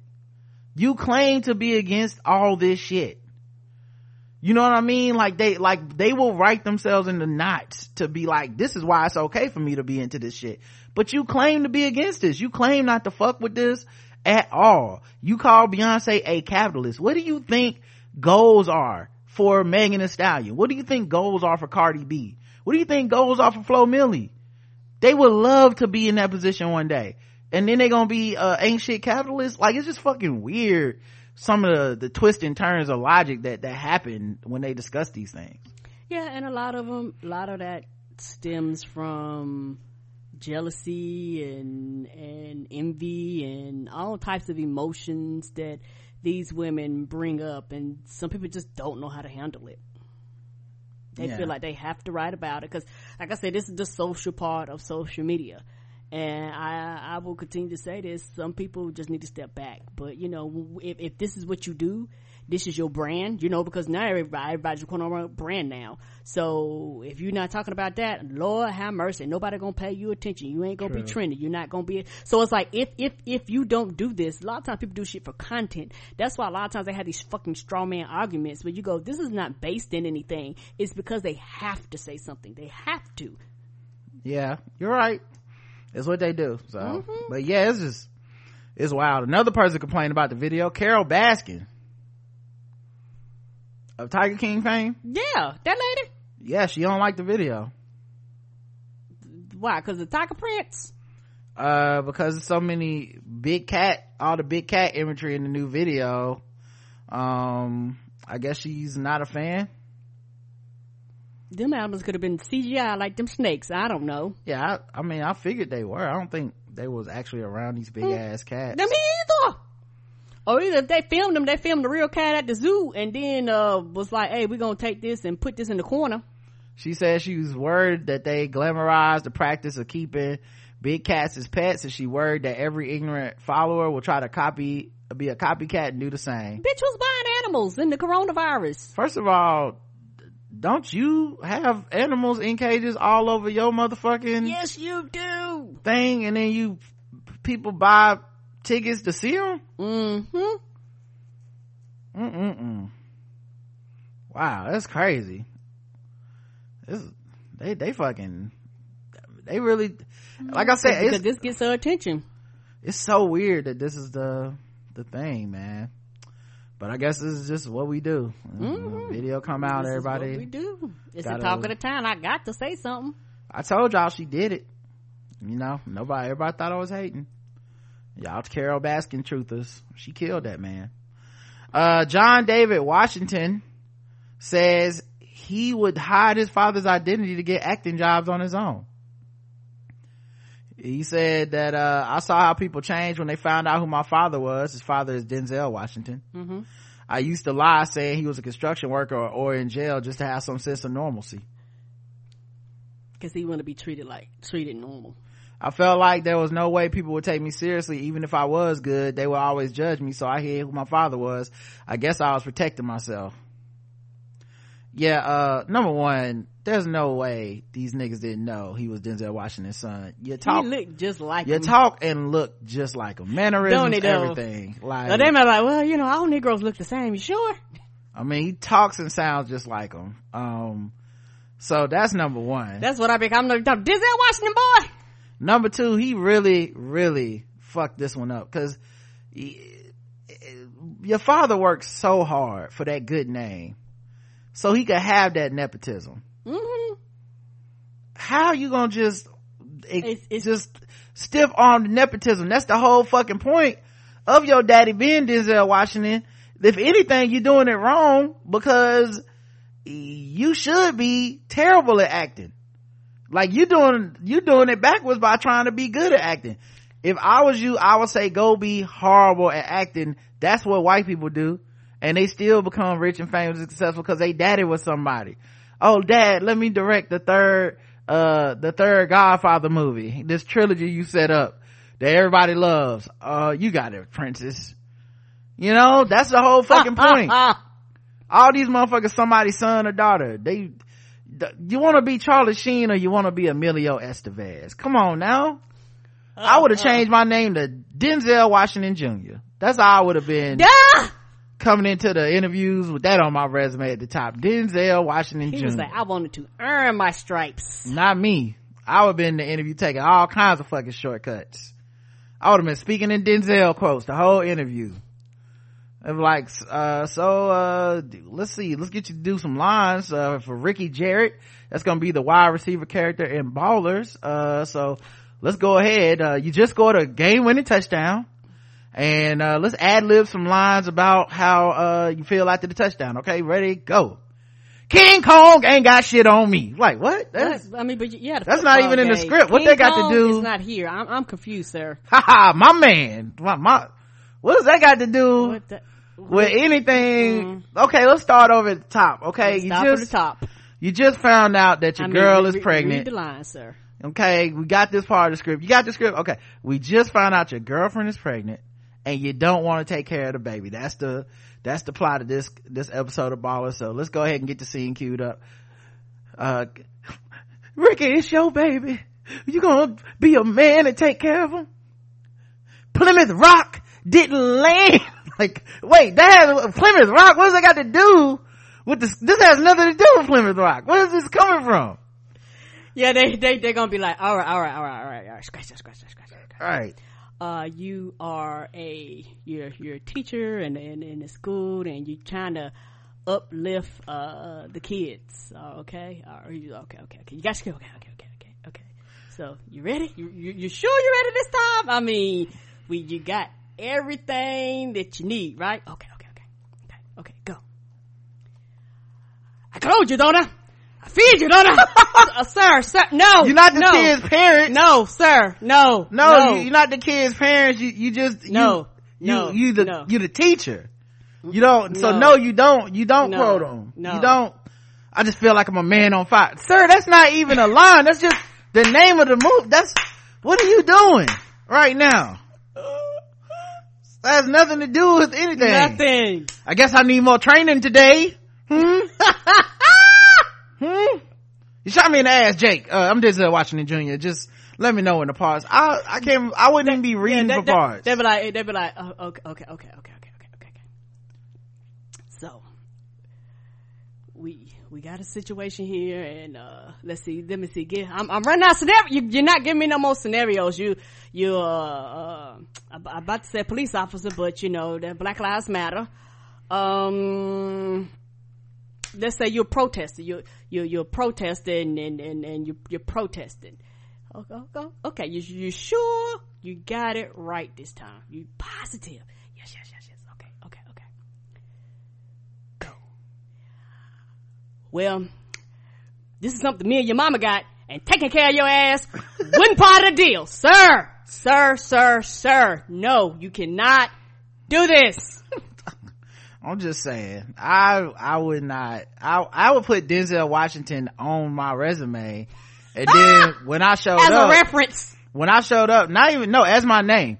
Then when I showed up, they were like, oh, we thought Denzel Washington was coming. I'm like, oh, I'm his son. Oh, that happens all the time. But since I'm here, I might as well try out for the Equalizer 3. I mean, may as well. Denzel don't do no sequels. I would. I'm his son. I'm gonna be in Man on Fire 2. Mm-hmm. Okay, 2 guns. It's gonna be called 3 guns. I'm gonna be in this bitch.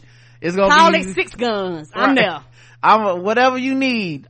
Your boy is here to do his thing. I would have a t-shirt that says, I am Denzel Washington's son. We would do the sequel to Malcolm X. Okay, Malcolm X 2. He's back from the grave. Okay, well, Malcolm X survived the shots. Nobody knew this. He's been alive this whole time. The sequel to Malcolm X Jr. is coming out. How is he turning this money down? I can't believe this man. I'm disgusted. I understand though, but I feel you though. I do not understand. I'm disgusted by his work ethic. This is the exact opposite of what our ancestors. He's trying to work hard. Our ancestors had their wildest dreams, and this ain't it. This is one of their most tamest dreams. No, the ancestors' wildest dreams was going in there and being like, you know who my daddy is? That's how I would start every fucking audition. Do you know who my daddy is? Do you know who my daddy is? That's what my t-shirt would say. Do you know who my daddy is? That's it. All right, so we're gonna, in this scene, you are a police officer, and in this Christopher Nolan movie where there's a very special force and it uses time, you can go backwards and stuff. All right, let's go ahead and break down the scene. Baby need a mama rose. What the fuck? What are you doing? What are you doing right now? My man. Well, you already said that. All right. I'm disgusted with that, man. Let's move into other articles. Let's get into some guess we'll do some fucking with black people.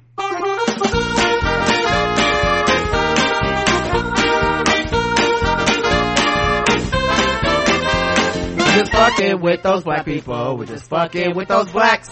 We're just fucking with black people. That's right, y'all. It's time to play the game we all hate to play. It's fucking with black people, the game that goes all around the globe. We find different articles make us feel fucked with. The wheel style point scores 0 to 100, intervals 25. Today's contestants, everybody. All right, let's see who's fucking with us right now. More than 100 black men urge Joe Biden to pick a black woman as vice president.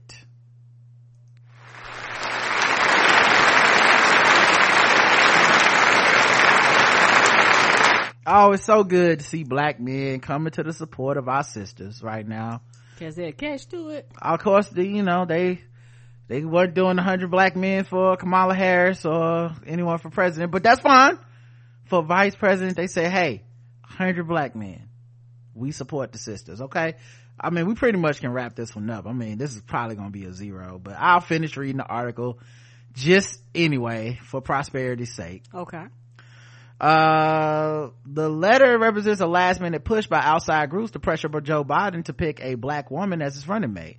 Biden is expected to formally announce his choice this week ahead of the Democratic National Convention after months of speculation and vetting of several candidates by his team. The signers of the letter, which are black men, include black leaders across several industries. Names on the list include rapper and actor Sean Diddy Combs, okay, who you may remember from about a month ago saying black people need to withhold their vote and not vote because he didn't like Joe Biden and he wanted a very specific set of black agenda points that he refused to say what they were. But Leonard Charlemagne the God McKelvey, okay, co-host of the Breakfast Club, mm-hmm. Benjamin Crump, the attorney for the family of George Floyd and the Washington Generals of civil rights legislation, Michael Eric Dyson, my vocabulation's nigga, mm-hmm. He was on there. He must have wrote the whole thing. Other signers include Van Jones, mm-hmm. Bakari Sellers, I don't know who that is, Timothy Timberland Mosley, producer and songwriter and rapper, mm-hmm, I know who that is, Tyrone Ty Dolla $ign William Griffith Jr., Akon. I guess he has been talking about prison reform for a long time. Mm-hmm. Akon did money say, and shit. Yeah, no, that's not what I'm talking about. No. Akon was saying, you've been locked up, don't let me out. He was very upset. I mean, this is before people talked about abolishing prison. He was ahead of the curve. Happy. But yeah, Nick Cannon signed it as well. So there you go. Mm-hmm. 0 to 100. Oh, 0. I don't care enough. Okay, all right. This is why I ask who all gonna be there before I show up to people's events and shit, because this is not a list I would want to sign with these guys. Not that I don't support the sentiment of wanting a black woman to be VP, but what about these niggas? Like, this, to me, this is like the most, we try to have controversial attention seeking opinions in very big moments. Mm-hmm. Group of niggas. Nick Cannon talking about voting for Kanye. Yes. Like, what is this? Diddy talking about not voting. Charlemagne talking about not voting for Joe Biden and doing that show with Rush Limbaugh right after that. Like, this list of people are not black leaders of any measure when it comes to who the fuck black people should vote for, black activism, any of that shit. Like, that, to me, that's ridiculous. And it does, and I you know, I have the sneaking suspicion that it's not really support. that it's that thing where it's the opposite of what the NBA players do, where they go, we're gonna wear these shirts, we're gonna say, you look, arrest the cops that killed Breonna Taylor, we're gonna bring light to causes and activists who are already doing work, as opposed to this where you like, look at us coming in at the last minute, we deserve all the credit. If this man doesn't do, and by the way, if he won't do it, we won't vote, is also in the letter. So yeah, so if he don't get a black, we just not gonna vote, we will deal with Mo Trump. Keep in mind they're saying this as supposed black leaders. So yeah, it fucks with me, honestly. I would say like a 50, because I mean, especially because the headline, you're like, yes, and then you start reading more and you're like, these niggas, like, is this just another attention grab shit? Like, this ain't even really about whether it's a black woman or not. This is another way to be like, see, and this is why we should not be voting at all. So yeah, I raised mine to a 25 only because I didn't realize they was like, we're not gonna vote. Like, the fuck? Yeah, because it's just one of those things where when you hear a lot of those names, I just automatically, not trying to be funny, it's like your kid when you talking to them about some shit, their eyes glaze over. That's how I just glaze over and just go, okay, I could be doing something else. Yeah, I hear you. Some of those names, Bakari Sellers, like, that's why you gotta check to see who else. Like, it's like that letter they had about cancel culture and shit, and all them people signed it, and some of them people was cool people. And by the way, if you read the letter, the sentiment of the letter isn't bad in my opinion. But when you're signing it with J.K. Rowling, it's like, now I wish I knew who was there before I signed this shit. I don't necessarily want to agree that her opinion should go unchallenged, or that she's facing cancel culture because people don't like her opinion. Right. Like that's a totally different thing than me saying we shouldn't be firing professors because they had like one slip up in a class, or because somebody just didn't like something that they said. We shouldn't be ready to get rid of them over that. Like, we may be giving too much power to this shit. Mm-hmm. But yep, that's why you gotta ask who all gonna be there. Let's go to the next one. Black Alabama high school cheerleader quit squad after teammates posed with Confederate flag shirt. A Black Alabama cheerleader has quit her squad after seeing her teammates pose with a shirt featuring a Confederate flag. I love redneck boys is what is written on a shirt that 6 white Daphne High School cheerleaders posed with and are now being criticized for it. One of the 2 black cheerleaders on the squad, Reagan Coleman, ended up quitting the team on the first day of practice after the school administrators and coaches didn't address the photo, which was taken July 4th. I guess the other black cheerleaders like, shit.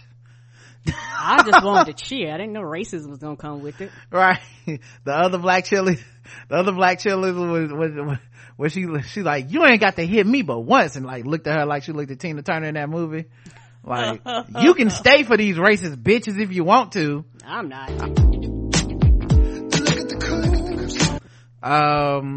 Like, am I a coon? No matter how much I love something, no matter how passionate I am about something, I love myself more and respect myself more, and I could not be on the team. No matter how much I love something, no matter how passionate I am about something, I love myself. Oh wait, why'd they repeat the same quote? What?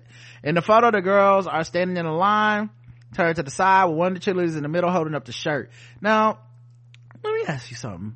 Mm-hmm. It wasn't nothing ever crossed the mind of these people when they realize that the black cheerleaders that are on the squad aren't going to be in this picture. We're not going to ask them to or tell them about it. Like, nothing ever said, maybe if we wouldn't do this with the black cheerleaders on the team, we wouldn't take the same picture with a Confederate flag and I love redneck boys, maybe we shouldn't do it at all. Like, how did that not cross your mind? Yeah, not so funny. How are we supposed to be a unified squad if y'all doing bullshit like this? Right, because the thing is with this, with blackness in America, man, you're essentially opting into this idea of, if I'm gonna assimilate into whiteness, I have to assimilate into not noticing or speaking up on this kind of shit. Mm-hmm. Yeah, that's why they get mad and irritated when you bring it up, and you're the racist for calling out their racism. Yeah, she fucked up the plan by saying, I'm taking a stand against this. Mm-hmm. And so all of a sudden now you got news outlets and phone calls and all this other bullshit because she was like, no. Right. 0 to 100, Karen? Oh, that's a 100. A 100? Okay. Yeah, because I just want to cheer. That's all I want to do. I just want to cheer. I didn't ask to be all this other bullshit. And like I said, I don't even judge the other young lady because they're children. And the thing is, I just want to cheer. I didn't sign up to be a political activist. I didn't sign up for black. I just want to cheer. And, you know, black children ought to have an option. And I know this is not fair, it's not right, but they ought to have an option to not have to be forced to stand up just because. Here's the thing for me. You're a cheerleading team. What does it say about redneck boys that a Confederate flag and no black people in the picture would need to be part of the parameters for that? And then, so what is that saying about redneck boys? What that means to be a redneck in America? Okay. And then secondly, what does it mean that no one who supervises the squad thought it was noteworthy enough to bring up that this happened? Yeah, because wouldn't be surprising if something like this may have happened in the past, because I have a lot of questions. How long will have these black cheerleaders been on the squad? Is it new? You're like I have those types of questions, because who knows, this may have happened in the past and they was all white, so nobody gave a fuck. Or this happened in the past, or things like this happened where other things have slid on that team. The black people didn't have enough agency, or they just weren't the kind of black person that speaks up. Yeah, that, and Black Lives Matter has happened since then, right, too. So that, you know, I feel emboldened, empowered to be like, this is something that I'm going to speak about, and I'm tired, and I'm not going to stand for it. I can't believe they didn't know they was racist from the games. You know, I can't imagine what it was like being on that squad. Give me a K, give me a K, give me a K. What does that spell? You know, Ku Klux Klan. Let's go get those niggas. Woo! We got niggers. How about you? Like, I don't know what they was doing. They were doing the old classics. We can hang them by a noose. We can hang them by a tree. Doing the old classics. Oh man. I give it 100 as well. Navy SEALs will no longer support National Navy SEAL Museum after a video of dogs attacking a man wearing a Colin Kaepernick jersey. So they were showing some bystanders training for, like, this is how we train the dogs in the Navy SEALs. And as part of the training, they had the person who gets bit by the dogs, the what do you call that person? Go, here comes Raven. Raven is the museum mascot. All right, Josh, he's going to probably get another dog. Here we go. Here comes Callie. Callie's the oldest dog in the field, 9 years old. Josh's going to pick another one. Maybe, maybe not. Here we go. Here comes Storm, young buck on the field. All right. Here we go. Can Josh take more? Here comes Oplon. Smash some. I've seen Josh with 12 dogs at one time. All right. Here we go. So they thought that was appropriate to have the Colin Kaepernick jersey on the person that was demonstrating the dogs biting them. You could have had a regular ass t-shirt. You could have just been all black, because they had the thing where basically, you know, the dog was biting. They had to cut the jersey up to get it to fit, because it can't even go over all that body armor they got for the dogs. It wasn't designed for that. So it's just racism. It was just like, what does that have to do with the Navy SEALs? Right. And so the people's like, no, y'all would not be having no more events here. Fucking idiots, man. Like, 0 to 100. 100. Yeah, it's wild, man. Kaepernick brings it out in people. Let's see. Couple who yelled white power at black man and his girlfriend have been arrested for hate crimes. Good. Husband and wife in California were arrested on hate crimes and vandalism charges after they were seen on a cell phone video yelling white power and only white lives matter at a black man and his girlfriend. The racist incident happened July 22nd around 10:30 p.m. when both couples were stopped at a red light in Torrance, California. I've heard bad things about that place. Is this California? About 20 miles south of downtown Los Angeles. Wow, it's that close to Los Angeles and it's racist? Shit. The suspects, Gregory and Rachel Howell, were stopped in the truck in front of the victim's car. Gregory Howell got out of his vehicle, approached the victim's car, yelled white power as he made a Nazi salute. His wife got out and began cursing before yelling only white lives matter. KTLA identified the female victim as Itzel Lopez. Oh, must be one of those diverse Hispanic people Joe Biden was talking about. Come on. She told the outlet that she and her boyfriend, who she said is black, were going home after female victim. Oh, my bad. I thought they said female. I thought the woman who did the white power was. Never mind. I'll take it back. Were going home at their birthday dinner when they noticed the Howells had been following them for several minutes. When Lopez followed them. Yeah, the white people was following them. When Lopez and her boyfriend approached the red light, the Howells drove in front of them. A video of the incident was posted on Instagram account believing to belong to Lopez. In the video, which contains profanities and hate speech, Rachel Howell is seen giving Lopez a middle finger and saying, "White lives matter, bitch. Only white lives matter." Gregory Howell seen in the video standing near the front of the truck as he gives a Nazi salute. "That's crazy," Lopez said in the video. "The shit we have to go through in 2020. As Lopez's boyfriend, who was driving, starts to reverse the car to get away, Gregory Howell is seen grabbing a shovel and walking towards the vehicle. "We were just in shock. We didn't know what was going on. Never in my life did I think I was going to experience this. It's actually really scary. They don't even know you and they're willing to hurt you." Lopez did not immediately return NBC News request for comment Saturday.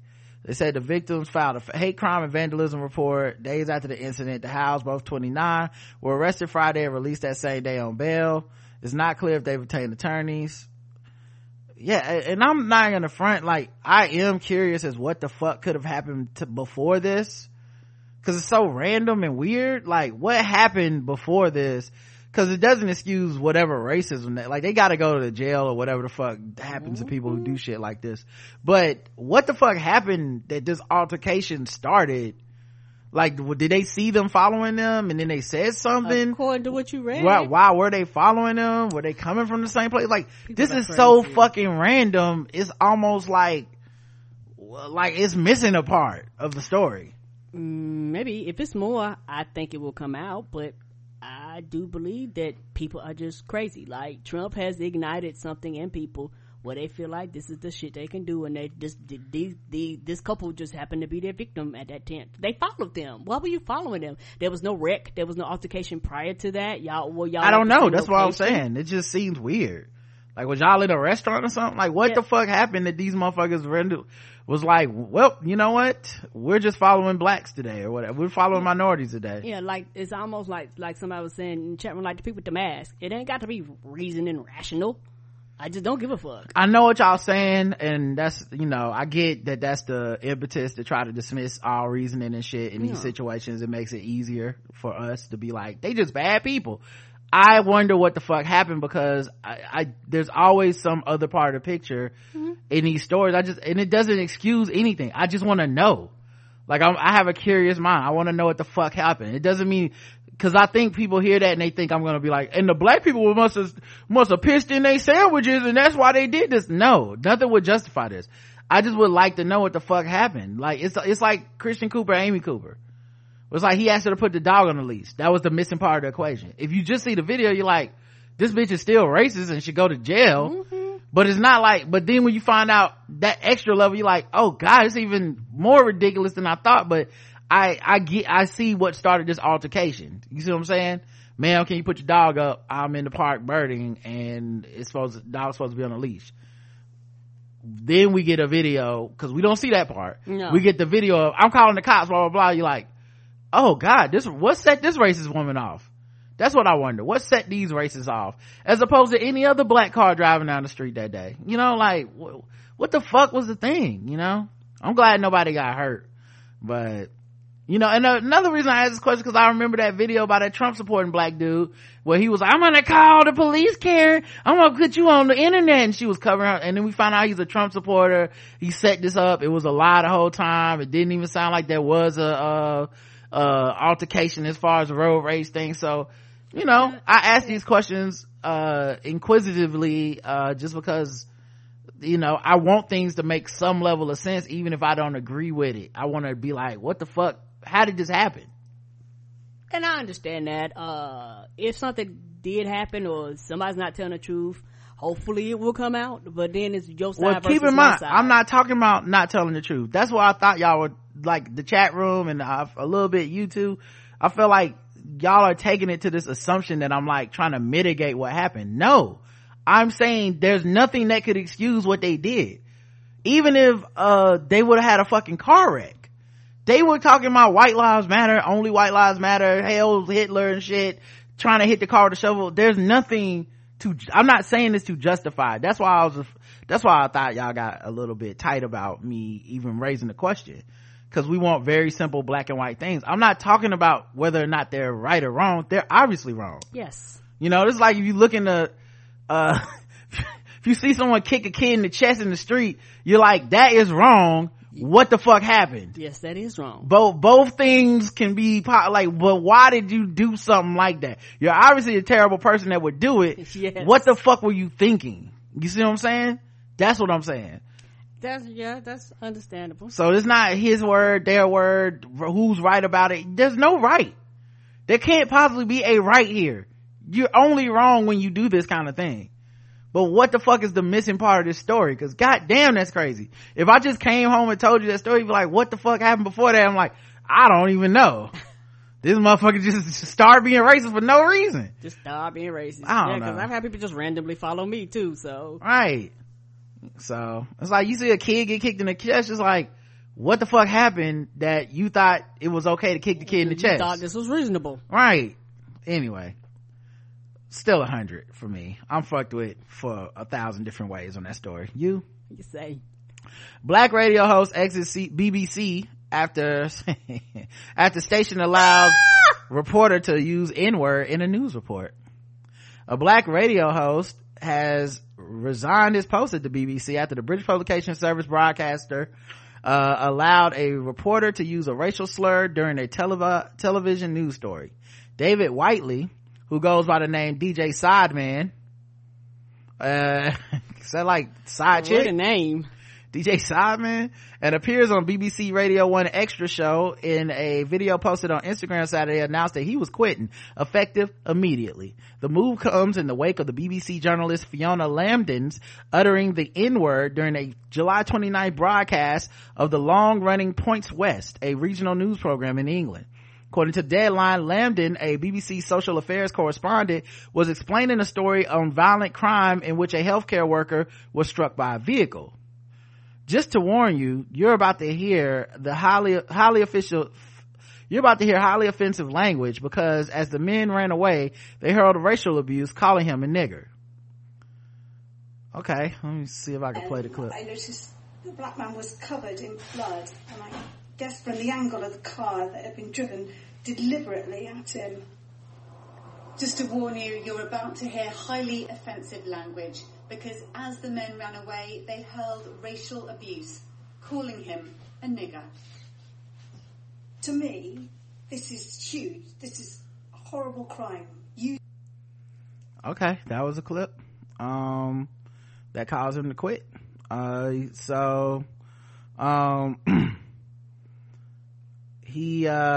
who was also a comedian, was not pleased with Lambden's use of the word, but he was also angry that the BBC even allowed it to air.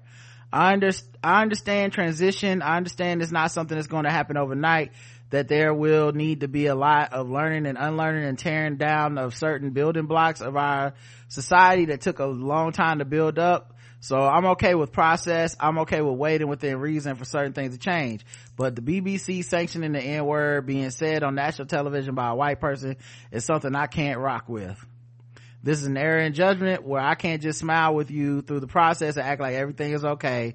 This feels like more than getting it wrong. The action and the defense of the action feel like a slap in the face of our community. With no apology, I just don't feel comfortable being aligned with the organization.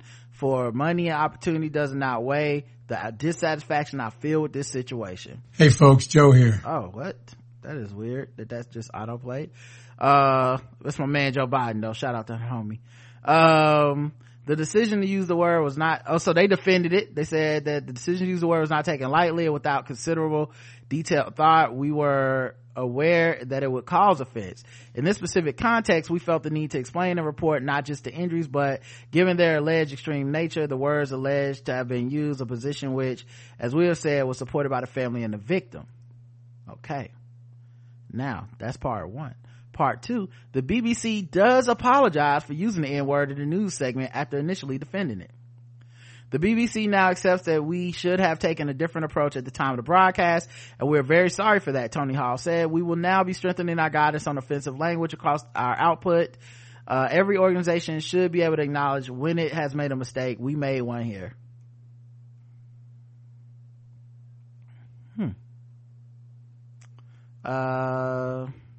The N-word was repeated on air. The BBC defended it, saying in a statement that the victim's family asked us specifically to show the photos of this man's injuries, and we're also determined that we should report the racist language in full alleged to have been spoken by the occupants of the car. So that's what they said originally to defend it. But they got hundreds of complaints, and so then they issued another statement. Content information about the nature of the film was given before the program started, and presenter Lucy Worsley gave a clear warning to the audience before quoting John Wilkes Booth, as the term clearly has the potential to cause offense. Worsley apologized, saying, "You're right, it wasn't acceptable, and I apologize." After that, DJ Sideman, who was a black, resigned. All right, 0 to 100, Karen.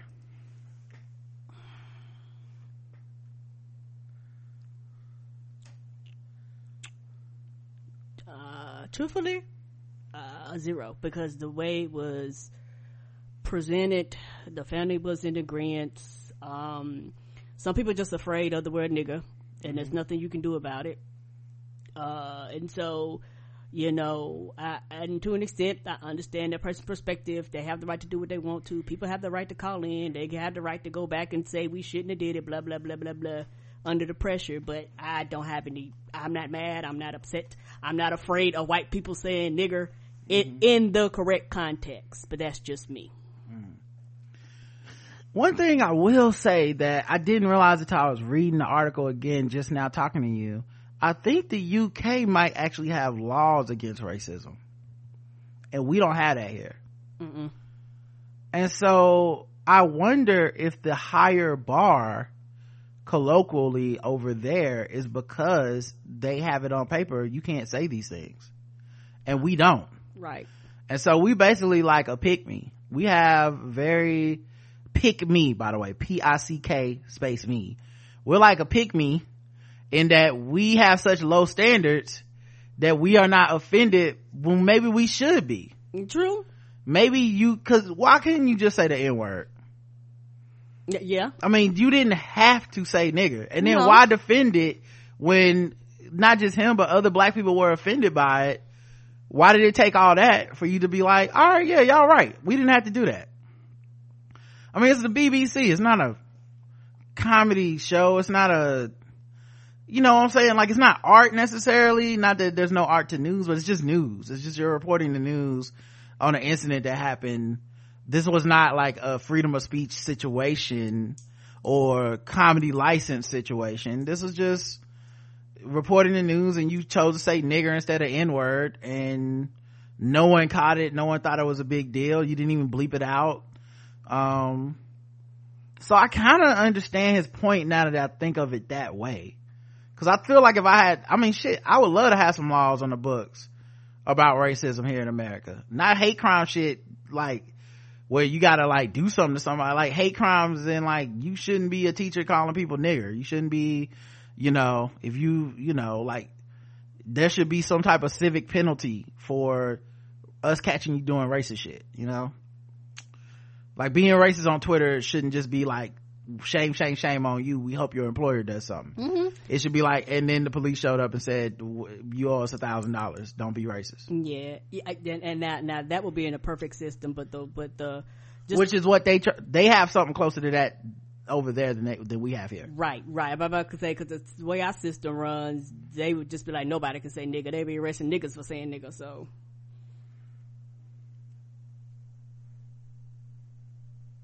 I think I would give it, I'm gonna give it a 50.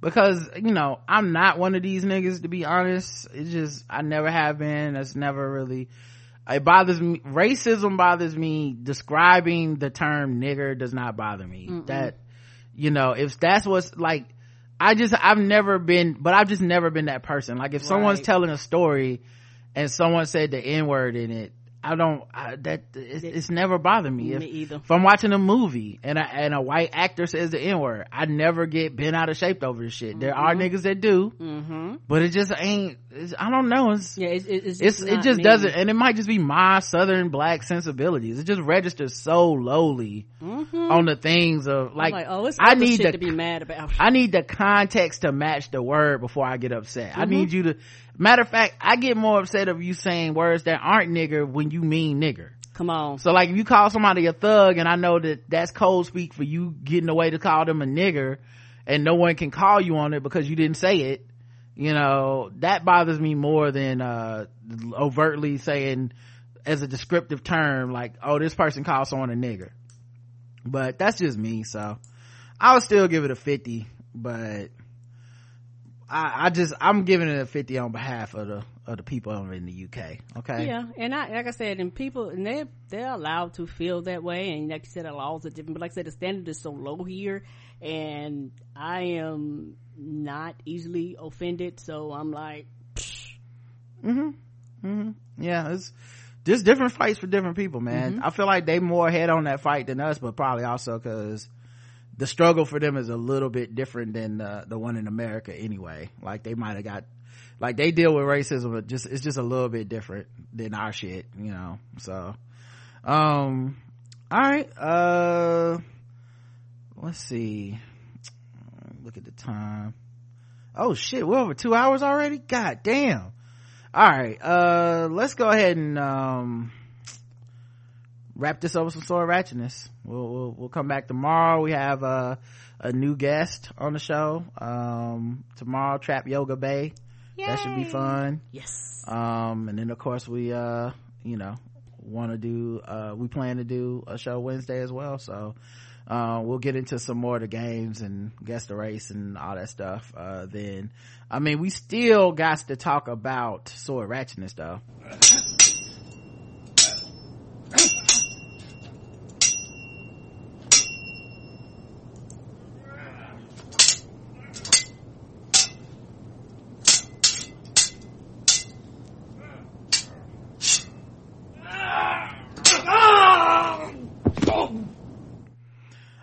Man carrying a sword outside of Dollar General arrested.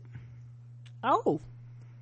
I don't think you could buy a sword in Dollar General, so apparently he didn't purchase it from there. Probably can buy a plastic sword, but not a real one. Okay. A man carrying a sword outside of Butler County Dollar General was arrested over the weekend. He definitely wasn't slashing prices. It doesn't get any cheaper than Dollar General. Come on. This episode brought to you by Dollar General. Sneaking lead into the country in products since 1985. Yeah. And don't let the name fool you. We have shit over $1. Dollar General, the fake one. Yeah, it is. I learned that the hard way. I was like, Dollar Tree. They was like, no, ma'am. Dollar Tree, keep it real. The Dollar Store, keep it real. Dollar General, some bullshit. $3.99, $2.99. Change your name. Right. You probably not even advertisement. Probably not even a general. Probably like a lieutenant or some shit. Come on. Taking all. Got demoted. The lies y'all tell. That's like Captain Crunch not having no cereal in there to tear the roof of your mouth up. That's the whole point. State police said Kenneth Connor, 34, was taken into custody and transported to Butler Memorial Hospital for treatment following a confrontation with troopers. According to a press release, general manager of the store in Saxonburg called police to report Connor walking around the property with the sword. Troopers arrived and found him. Connor initially complied with orders to drop the sword that appeared to be real. When troopers went to pick it up, he ran at them and tried to grab it. Officers then tried to physically restrain Connor, and a trooper injured his hands and knees. Well, there you go. Probably injured his hands and knees, beating him up, but that's what they do. In the report they don't put that part. Oh no, I broke the officer was injured. He broke his finger jamming into the man's eye, but anyway, felony for him. The officer will be recovering. He'll need several days off. That was his texting the word nigger finger. So Duh! he's definitely injured in the line of fire. He will not be able to contribute to the group chats. Oh no. The same way that he was. All right, y'all. Thank you for listening. Okay. As always, I enjoyed it. Karen. Haha, my man.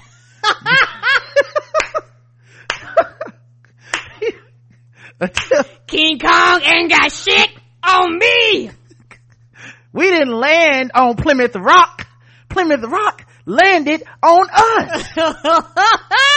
You shot me in the ass, Jake. All right, until next time, I love you. I love you too. Mwah.